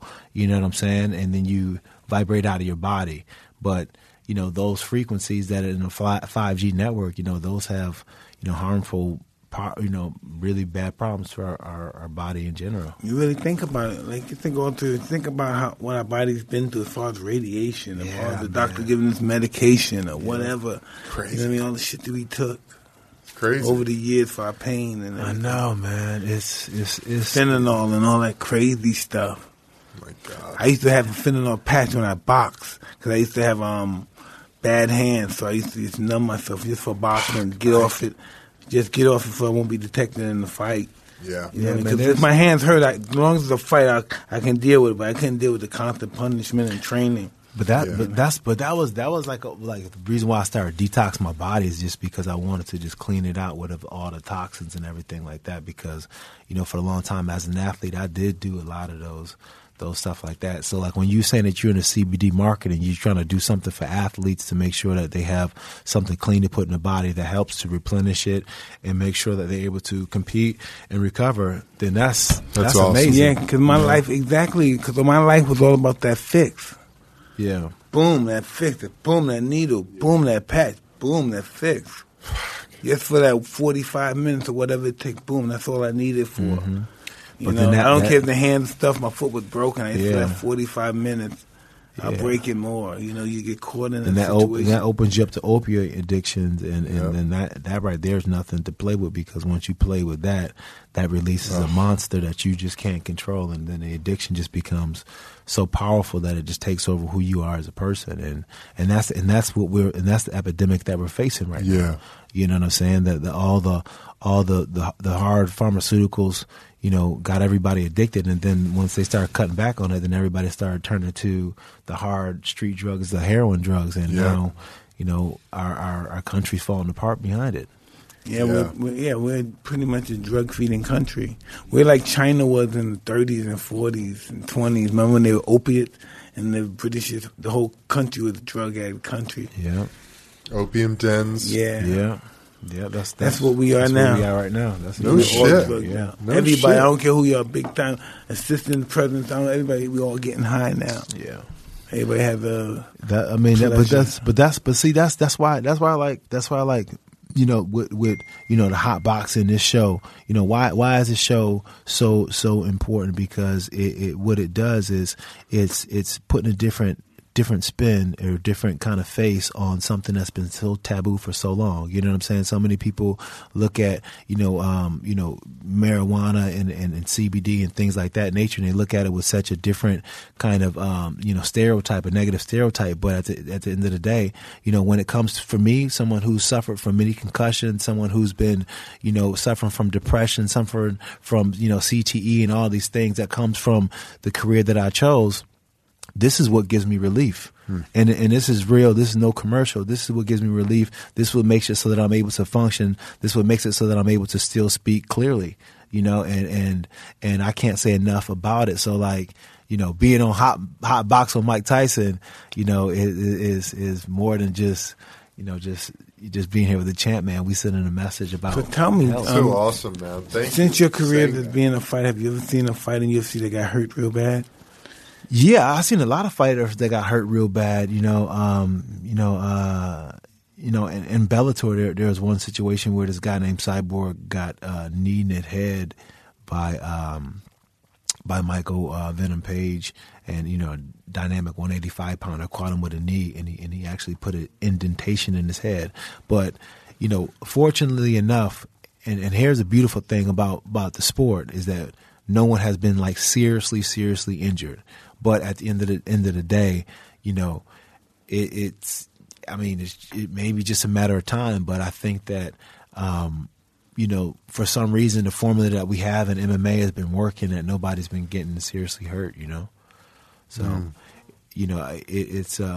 it's I guess with the fact that we can evenly distribute the punishment of attack evenly throughout the body, you're not just focusing on the waist up, so you're not taking those heavy shots. But I've seen some people get messed up pretty bad. Like I one time I kicked a dude in the head so bad, and it was so bad that it took forever for them to get him out of the cage, and it was one of those moments where I was like, man, I think I really hurt this dude, because if you put somebody lights out bad, they're never ever the same after that.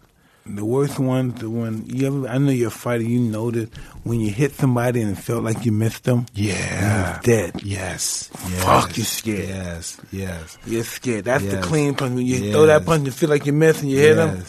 He's out. I don't know why is it that way all the time. Yeah, but man, I had that punch through his soul. I had that happen. Once you feel like you go, it's a crazy feeling, because I mean, when I did it, you do it, and movement is happening so fast, you almost don't even feel like that you even hurt, and then you start to react to them like you're not even knowing that they hurt, and then they're just out of here. You're just like, ooh, that was a bad one. Yeah. That was a bad one. You know what's bad, but other people don't know. They just think, whoa, I wonder if he's okay. Yeah. But back in the day, we were so crazy, man. We used to do this thing where we would come up behind somebody and put them in what we call the dope fiend, and we just get like this. The dope fiend, Mike, and we'll put him to sleep. And he throw it in the dope fiend, we'll put him in the dope fiend and put him to sleep. And we'd do that to each other all the time. Man, I remember that always, in middle school. Yeah, we was always trying not to get caught slipping, man. But yeah, that's some crazy shit. Like a group of kids putting each other to sleep. That's good. Yeah, it's bananas. Because that's what we did to the drunk guys. You see the drunk guys, we put them in the yoke, put them to sleep, go in their pocket. That's why like kids these days, man. Like there's a big epidemic. Like no bullying. But here's my take on it. Like, how do we confidently say no bullying when we live in a society where we do nothing but promote bullying? Yeah. Everything that we promote is, as far as on a reality show, that's predicated on just that whole bullying mentality. So it seems, rather impossible or pretty impractical to think that the children are going to act any other way than what they're seeing. You know what I'm saying? But when we were kids, like I used to always learn to confront bullies. Yeah, I used to confront. One day I had to fight this guy. He killed my bird. And I was scared to fight him. My friend, I wanted to fight because I was mad, but I was still scared. Yeah. But my friend said, "Yo, Mike, fucking fight him, man. Fucking fight him." Yeah, man. We had some, and I didn't care if he fucked me up. It's okay. But see, back in the day though, you was willing to take an L from a bully. Like I had a bully, man. One of my bullies was one of my best friend, Craigie. It was his uncle. His name was Uncle Billy, and Uncle Billy was kind of a maniac. Uncle Billy, like here's Uncle Billy. Like we'll go to my boy's house. Right? And we'll go to his room and we'll be in there. Now he shared a room with his uncle, and then his uncle get home from school and he's like, "Hey, what the fuck are you little assholes doing in here right now? What the fuck are you doing in here? Huh?" Oh my God. And then we're like, "Oh man, we're just here to, wait for Craigie." Well, guess what? I don't want you little fucks in my room. And guess what that means? That means I'm going to lock this door, and then I'm going to beat the shit out of every single fucking one of you. And really?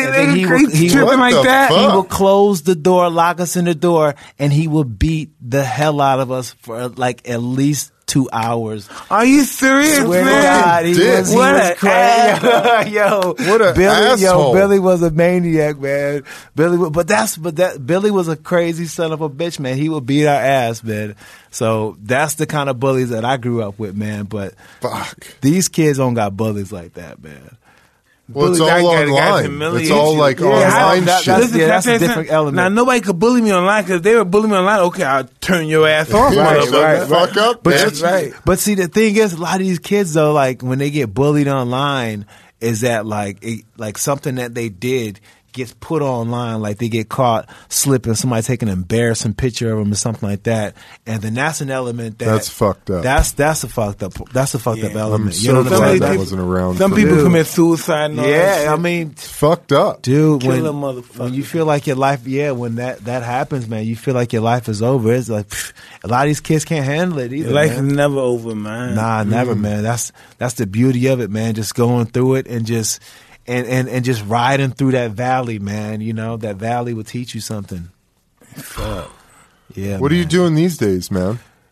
You've got Onyx. Yeah, I got Onyx. I'm also working with this fertilization company called Fidelity, and we was trying to do some business with Mike. Oh, tell me about that. Cool. Yeah. So what we have is like an all natural, super friendly fertilizer that nice. Yeah, you can put on some marijuana and it doesn't have any harmful chemicals. It's so safe that you can even you can put it on your hand, you can spray it in your mouth. Oh, it's not, no, in the mouth. Yeah, so it's something that is super safe because that's awesome. because I mean there's a lot of situations where they had to lose crops because, if they get caught with anything that has any kind of bad chemicals, pesticides in it, heavy metals, they have to burn the heavy crops. metal. Fuck all that. Yeah, I mean, see, but that's the thing, though. I think that's been killing us for how long? Listen, to be sincere, guys our age and stuff, even though I'm old, but our age, how much pesticide and shit we've been eating over the years. I know, man. So it's much. true. Poison. Yeah. So much. So yeah. So on that, man, have you heard about the iodine conspiracy? Tell me about that. Yeah. I think somebody ran that by me. Yeah. So the problem is the fact that these halogens, that's what these chemicals are, like the fluorine, the bromide, and all these the fluoride and all these different chemicals that come onto our food and into our bodies. They compete for the same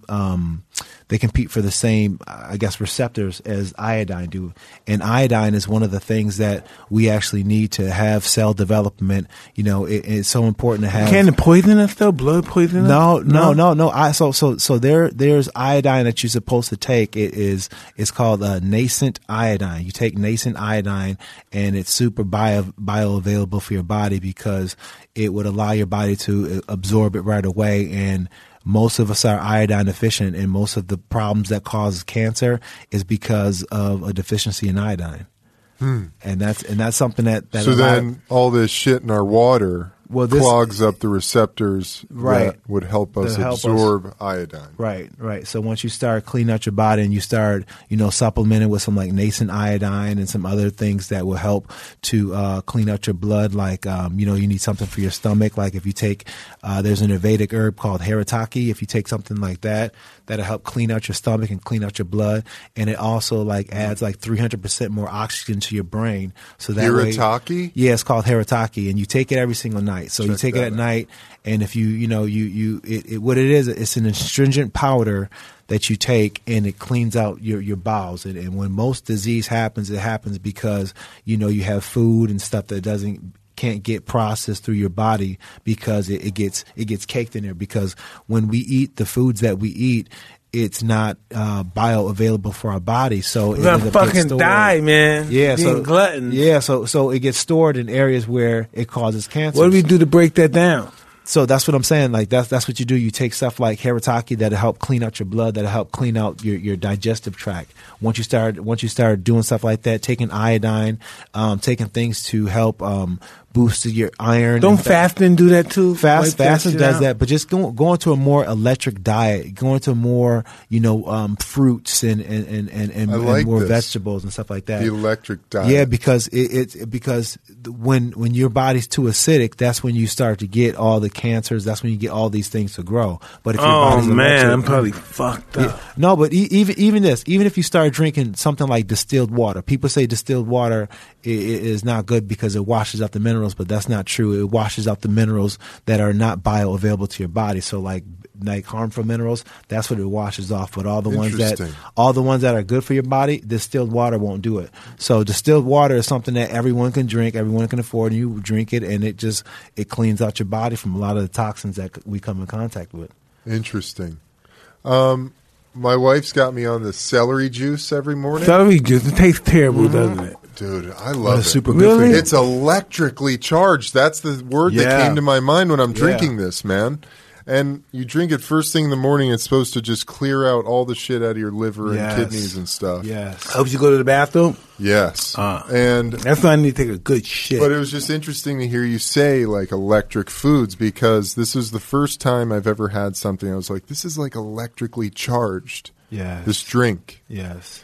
Anyway, I love it, man. I'm a big dude. You're the fucking man, Rashad. I'm trying, man. He's like a fucking health guru. He's a shaman. I'm trying, man. I'm trying. You're a shaman. He's a shaman. He doesn't know, but he's a shaman. And you're a shaman, Mike. I am working in that direction. Yes, dude, Mike, but how about Mike coming up to you years ago and being like, I saw your fight.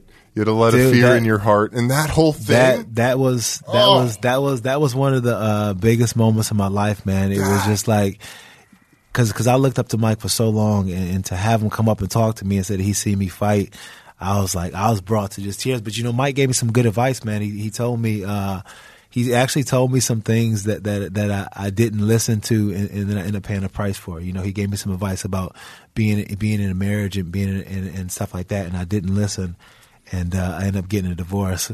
But it never failed. Yeah. Mike what was the advice? I forgot. It was something along the lines about like you know, he knew how big of a supporter my ex-wife was and stuff like that, and he talked about, you know, just about making mistakes and things like that, because I think he was at the point in his life where he was starting to understand different things.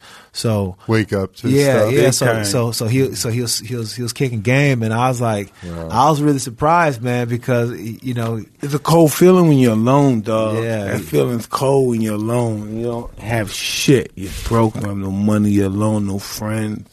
So what the fuck am I gonna do? Yeah, that's a very that's a hard feeling, man. That's a hard feeling, man. I had you know, I had a situation where I had, you know, a manager take some serious money from me, and you know, that is a hurtful thing, because, you know, as it, you know, I didn't make all the millions and millions of dollars like as a fighter. So as an MMA fighter, when you lose some money, man, that money hurts, man. Yeah. You know what I'm saying? So, you know, it can bring you to a dark place, man. Yeah. But it just, you know, as a fighter, you just find a way to come out of it. Listen, that dark place. Listen, I done beat some promoters up so bad. Oh man, I had this guy. Oh man, I am such a. I used to pray to God forgive me one day. You know, when I see my maker. I was just wild. I had this guy stole something or did something disrespect. I handed him out the window, threw him through the window, go hold him. Man, it was crazy. It was crazy. This fight is crazy. I thought in my mind I was a fucking god of war. How dare you disrespect me or violate? My mind said back then was sick. Wow, Mike. I thought, nigga, you out of your mind. Oh man, I thought I was somebody you weren't supposed to do that to. See, I was so caught up in that mindset. Yeah. When was a moment where you had to confront Mike Tyson, the fighter, versus Mike Tyson, you know, the person, like, cause there's always that moment where it's that, like, where you have to kind of, you know, make a division between the two of them. Or did that happen to you? Nah, when my daughter died, I had a 4-year-old daughter that passed away, and there was nothing I can do. Fuck. Dang. Yeah. Yeah, man. I can imagine, man. I can't do shit. Yeah. Yeah, that's a heartbreaking thing, man. Yeah, that's the part of life, like, you know, when you just want to, you know, when you just want to just like tap out, and then you find some way to just, for some reason, to keep on going, man. And fuck, I think something happened, and I didn't have no money. I was busted. And a friend of mine put $50,000 up for the funeral. Wow, that's an amazing friend, man. That's what's up, man. You know. Yeah. I didn't even ask him, but he saw it happen in the paper. He went boom. Damn, that's love right there, man. See, that's what it's about, man. Having people like that. And that's why I have so much respect, man, for you. My friends would help me, but they would never give me no money. They would help me out, but they would never. If I needed something, they would buy something. They'd never give me no money. They knew I would put that somewhere that wouldn't feel good at, you know. Yeah. So, like, after all that, that's the moment when you started turning it around. That's the moment when you start to rebuild. I wanted to change my life for her. That's what's up, man. See, that's the blessing in life, and sometimes that becomes a hard part about when we suffer through tragedy. You know what I'm saying? It's hard to see that the impact of a life, like the movie, like Collateral Beauty. You know, there's always a collateral beauty in so much things in life, and it comes on the backs of those hard situations, man. It was weird because I was still OD. I was getting high and I was ODing, man. I was getting fucked up. And my wife said, don't worry, we're going to change our life. We're going to stop doing this. We're going to get some shows. We're going to start writing shows and doing this. And the next thing I know, she wrote a show for me, and I started doing this one-man show. You know? Yeah. And then it's on from then on. Everything started going up. And that's the beauty, because that became your therapy, that became your rehab, that became big time. Yeah, that's dope, man. Once you experienced the toe, did you have a different perspective on that situation, on the passing of your daughter? Well, I had a different perspective on the way I look at people and the way I talk to people. I don't ever look at them the same, you know. Yeah. I know everything I know. Most of us is just ego fed, and we're afraid to show who we truly are. Yeah, we feel naked without our ego. Our ego gives us a false sense of security. Absolutely. Have you ever tried mushrooms? Oh yeah, I did mushrooms, but I had a bad experience because I'm in there. I got mushrooms, and then I got my I'm on mushrooms. I got my prostitute girlfriend. Oh, that's a bad combination. And then I got guys trying to hit on my girlfriend while I'm under the mushroom, and so I get mad at the mushrooms. So I get the fucking golf club and just start going ill in the house. Oh my God! Yeah, I start going ill. That's a bad trip. That's a bad trip. That wasn't a good one, man. Dude, last week we had Joey Diaz on, and he talked about doing acid in prison. Oh man! I was scared. Dude, when I was in prison, I was scared to get high in prison. I couldn't handle that shit, man. No fucking way. Oh my God! What was the craziest part about being in prison? You incarcerated there. I mean, the survival is just a different mentality. You know what I'm saying? Like, how did you make that adjustment, man? Prison's like prison's the closest thing to being dead. You know, because you're locked up away from the world. You have no connection with the world at all. You know, have no connection. You can't touch nobody. You're behind the glass, and that's the only time the dead and the fucking live can communicate is when somebody's in prison, because he's really dead until he's back out, or else he may never come out. Yeah, you know, and you have to accept that in reality. You know what I mean? That reality that you don't exist, but you do, but you don't. Right. You know, you do, but you don't. See, that's the hardest part, is probably just seeing everybody just fall away from you. And then at the same time, you know, you just kind of like in a place where, like you said, you feel dead. I mean, you know, people are dying, loved ones are hurt, you can't do anything for them. Damn. Normally you can help them, you can't help them. Yeah. And then forget that. That's your personal gig you got to deal with. Now you got to deal with these idiots in here. Right. Now you got to deal with the idiots. Right. See, that's shit. So everybody you had to have people trying you until you had to be like, yo, I'm not just only tough guy on TV. No, listen. No?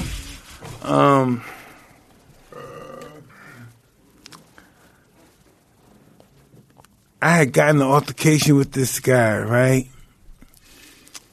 And I got in this altercation with this guy, and I find out this guy's a gang, man. This guy got 700 guys outside, right?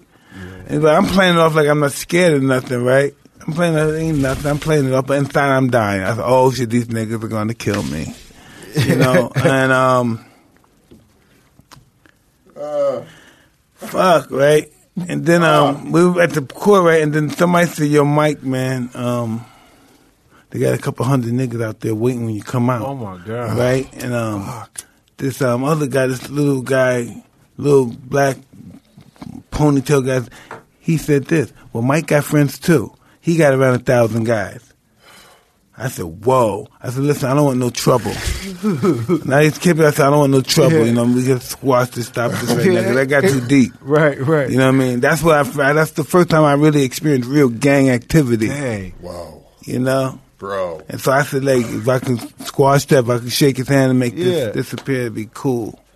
Yeah, because were you able to do that? Yeah, it was cool. But they didn't want it to squash. They had some really personal stuff. I didn't want them to use me for that stuff. Right, you know? Right. They would have shipped me away and put me somewhere. I didn't want to leave that prison. I didn't want to go to worse than that one. You know? Yeah. That must have been incredible for for this guy in that prison to be the guy to just bring peace to that situation. Holy shit. It was just crazy. It was just crazy, man.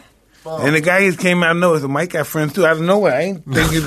I ain't know that guy out of nowhere. So Mike got friends too. Fuck, shit. Yeah, I do. But see, Mike, that's deep, man. Yeah, that's so deep. So that's what I'm saying. Though. See, that's the mentality part, man. That is about you just being a survivor, man. You know what I'm saying? From day one, is being able to always make that transition, and make that adaptation to whatever life presents you, man. That shit you have to do that. That shit is deep. Bruce Lee always say adaptation is the number one survival method. Be able to adapt to situations. That's deep. Yeah, I always, like in prison, I was always the cool guy after that. I always made sure everybody got their drugs and everything. I ain't want no trouble and y'all chill out. So I would buy a bunch of drugs. Hey, y'all chill. All right, you're chill. No trouble, man, because they ain't had the drugs sometimes. Sounds like a good strategy. It's a great strategy, knowing how to be diplomatic like that. See, that's smart, man. That's smart. I learned not to get into arguments with the guards. The guy said, "Yo, Mr. Tyson, if you put some money in my books, I'll fuck his world up." Like that. Yeah, they didn't care. They had nothing but time, man. They were never coming home. Damn, man. Yeah, you put money in their book, you get anything done over there in prison. But that's crazy, though, because you would think, though, that they would have you just like in isolation, though. Like, you would think that there's somebody. Nah, I wasn't going to be in that. Listen, isolation is the miserable place in the world. You're locked down 23 hours a day, and you think they let you outside to go work out for you? No, they put a cage right to yourself. No a little way. cage like this, put right to yourself. Come outside, and you come outside, you walk back and forth, do your push-ups and shit. That's walking back and forth. That's no life, man. That's fucking crazy. That's fucking crazy, man. Yeah, that's insane. See, that's insane. See, man, there's so much power in Mike's story, man. Just from just all the different phases and all the different mindsets that one must has to encompass. You know, just even survive, man. That's crazy. It's so I had crazy. a lot of love because everybody felt sorry and sympathetic for me because when you got fucked, man. Everybody was sympathetic for me. They were looking at me like I was a sad puppy. They wasn't looking at me like he's some super bad. They was like, God, man, you got fucked. Damn. They was even funny to them. They said, fuck, they got you like that? Yeah, it's bullshit. Yeah. They changed the law to get you. Yeah, that's that bullshit, man. That's that bullshit, but it's all about that rebound, baby. Yeah, persevering. Absolutely. Everybody saw my time I had, but everybody was trying to get me in programs and stuff so I can get my time cut and everything. So, no, go to this program. For your time get cut in half, or you won't have to do nothing. You do 2, you do this, you do that. Cut this at the law library. Cut that. Cut this. Go to this program. But you had to learn a lot, and you had to learn a lot in there just to make sure you like. I mean, you had to learn like that's probably had to be the spot where you probably absorb the most knowledge. Huh? Tape game. This is the problem. This program. When I first came in prison, I was so irate at me. I was fighting with the guards. I always had altercations with the guards. And over the time, by the time I started cooling out, me and the guards are friends. All those fights they build up. So I had to come back. They had to give me an extra year. Fuck. Damn. And so I had to go through all these programs to cut the year off. Okay. Get out. Damn. Instead of doing 3, I've been doing 4. So I had to go through all these programs. Damn. Okay. That's crazy, man. That's why if you ever go in a situation to stay out of trouble, don't get in no arguments with nobody, because the pen is more powerful than the sword in there. They start writing you up, man. Wow. Yeah. Time on top of time. They hit you. Listen, you get life. You go in there for 3 years and come back and wind up getting life in there. Many occasions I saw guys came in and they got 3, 4 years, wind up getting life. And just trying to survive, just got caught up in some bullshit. Damn. You know what I mean? Stabbing people, all that crap stuff. Oh, man, yeah.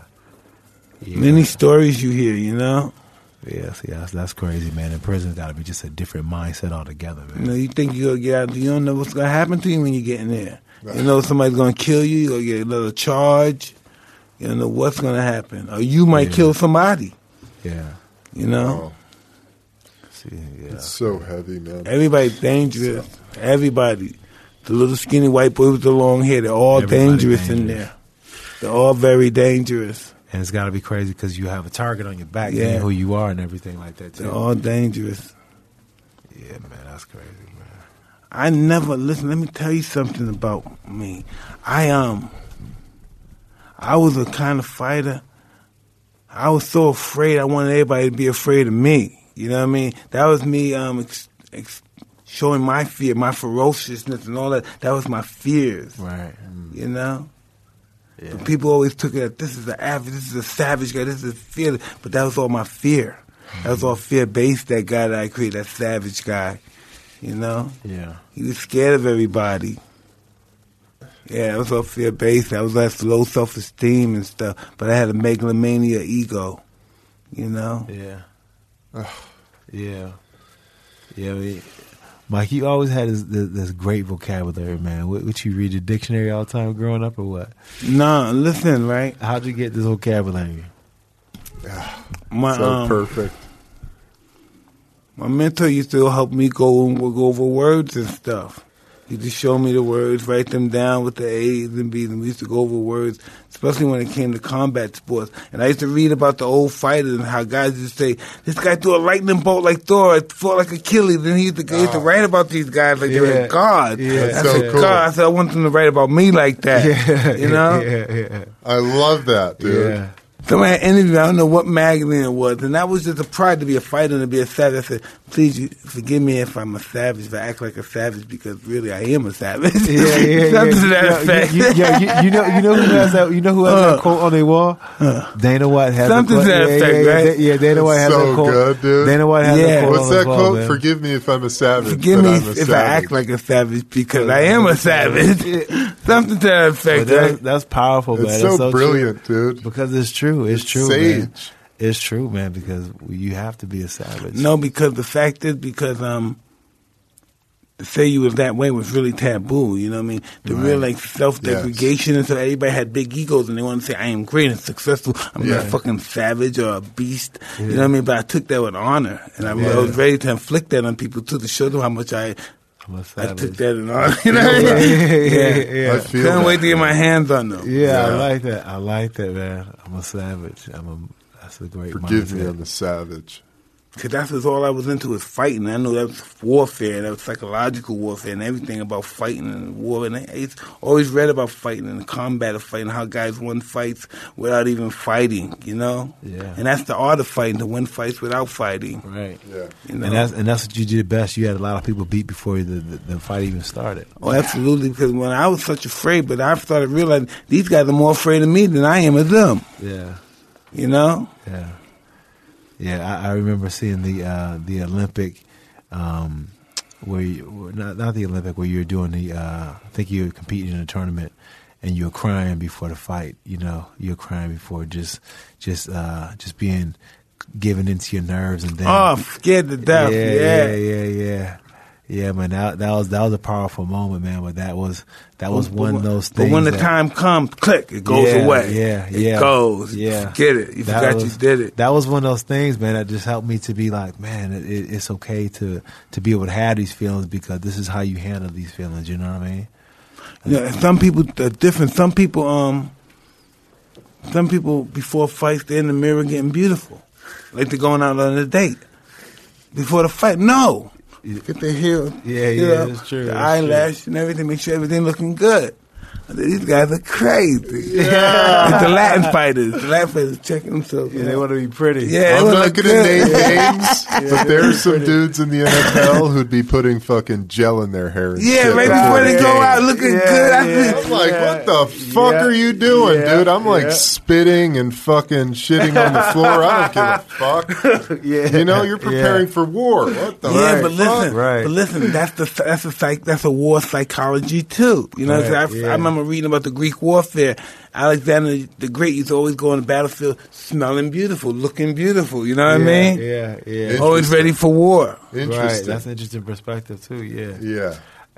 I mean, I think maybe for me, I used to always get dressed up before I would compete. Like, I had things like where I go and put on suits and I had to come up to the thing. But that was one of the process that helped me to alleviate some of my nerves and from me thinking about the fight, because if I had a routine that I was doing, then I was focused on my routine and not worried about aspects of the fight or how I'm going to feel. And I used to do that too. I used to always wear nice stuff for the fights and the press conference. And then I started thinking, I have to be the person I am. So fucking luxury can't matter to me. Yeah, right. You know what I mean? If I'm a savage, this stuff can't matter to me. That's why you never came out with a robe, right? Yeah, so none of this stuff could matter to me. How can you be a savage and luxury matters to you? Right, you know, that right, doesn't right, go together. Right. Yeah, that's true. That's true. Together. Yeah, that's true, man. That's true. That's a different mentality. It's so deep, Mike. That is deep. That you is took deep. your character far. But that's deep though, because that explains why he will come out with just a towel, no socks, and just black shoes and black shorts. Yeah, you know what I'm saying? That was a trademark. I wanted to put that, keep that image out there that I was that savage, because I wanted to keep them uncomfortable. I wanted to keep them afraid because I was afraid. Yeah. And I wanted them to feel what I was feeling. Yeah. I wanted them to feel their heart bubbling, their blood bubbling, and they're shitting on themselves. I go to the bathroom every 5 minutes. I want them to feel that too. Yeah. You know? Yeah. When you talk about fighting and sports, you're talking about emotions and stuff. Yeah. Stuff that we do, this is not what people actually do for. They don't do for no life. What we do for a living, people avoid their whole life. Confrontation. Yeah, absolutely. They avoid that their whole life, and we do it for a living. So that we're in a different mind schedule than most people. Yeah, we have a different mindset. There's no doubt about it. Thanks, Mike. That was dope as hell, bro. Yeah, man. Thanks, man. I appreciate you having me on, man. Yeah, man. Sure, man. You'll have to come back. I appreciate dude. you took the toll, man. Because listen, most brothers afraid of stuff like that. You right, man. You know, brothers talk about it. You talking about that white boy shit, nigga? Fuck that shit. Nah, you right about Hell that. no, nigga. I know. Right? I know. Cause that's what I took when it hit me. Boom! I said, "Oh shit, I fucked up. Them white boys fucked me up. They got me." I said, "They got me."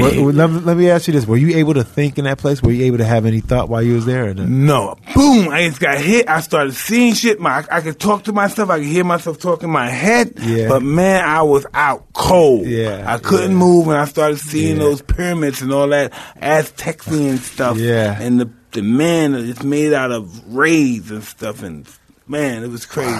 They say so.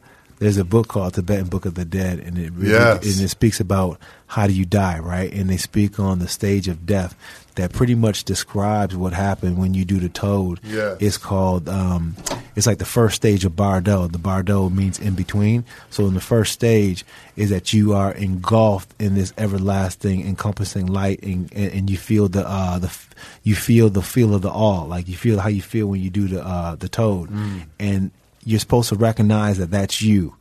But a lot of people, they say that when you pass through in death, that is so seamless and so smooth that you don't even know you died. So most people don't know they died. So when they feel that feeling, they run from that feeling, and then they go back into a reality that fits their emotional state. That's why I run from it. Yeah. So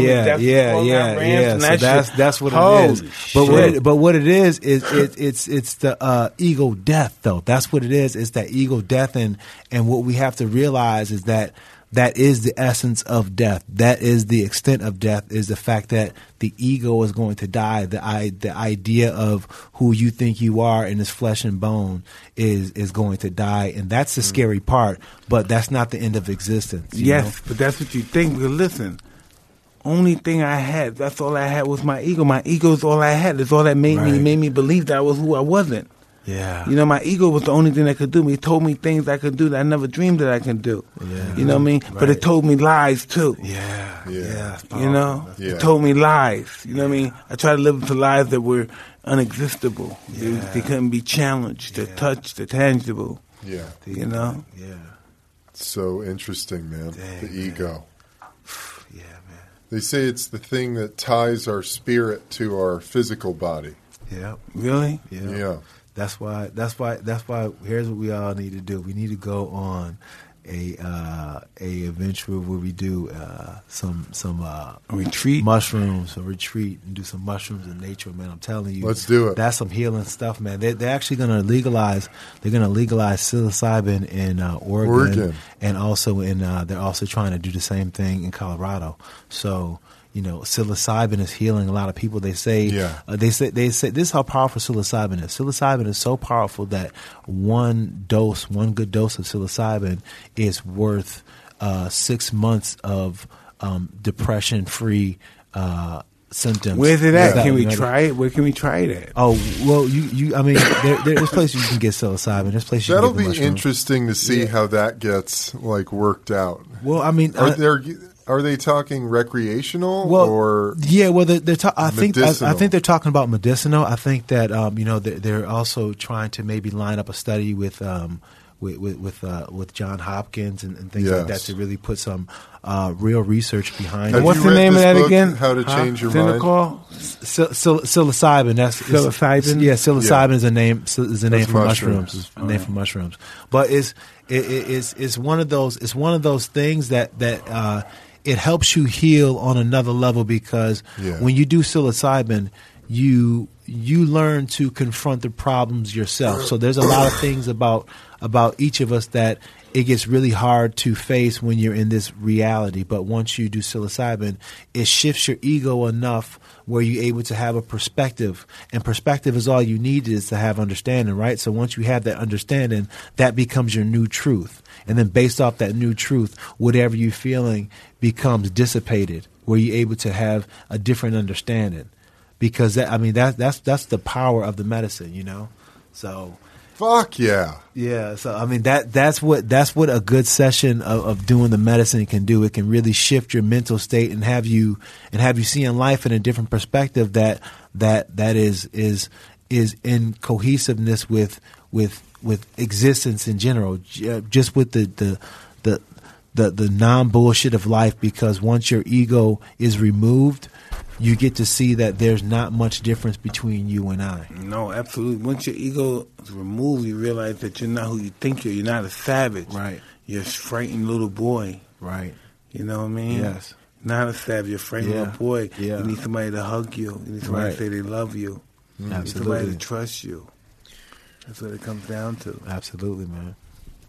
I think we can end it on What an unbelievable episode. Yeah, hey, man, everybody. Thank you for listening to this episode of Hot Boxing. I'm Evan Britton. I'm Mike Tyson. And I'm Rashad Evans. Fuck. Until Thank you, next Rashad. time, y'all. Thank you, Rashad. Thank you, man. Out of here. We out. See ya. Peace. All right, we got food here. Dude, that was literally the best podcast Thank you. that's ever been recorded in the history of podcasts.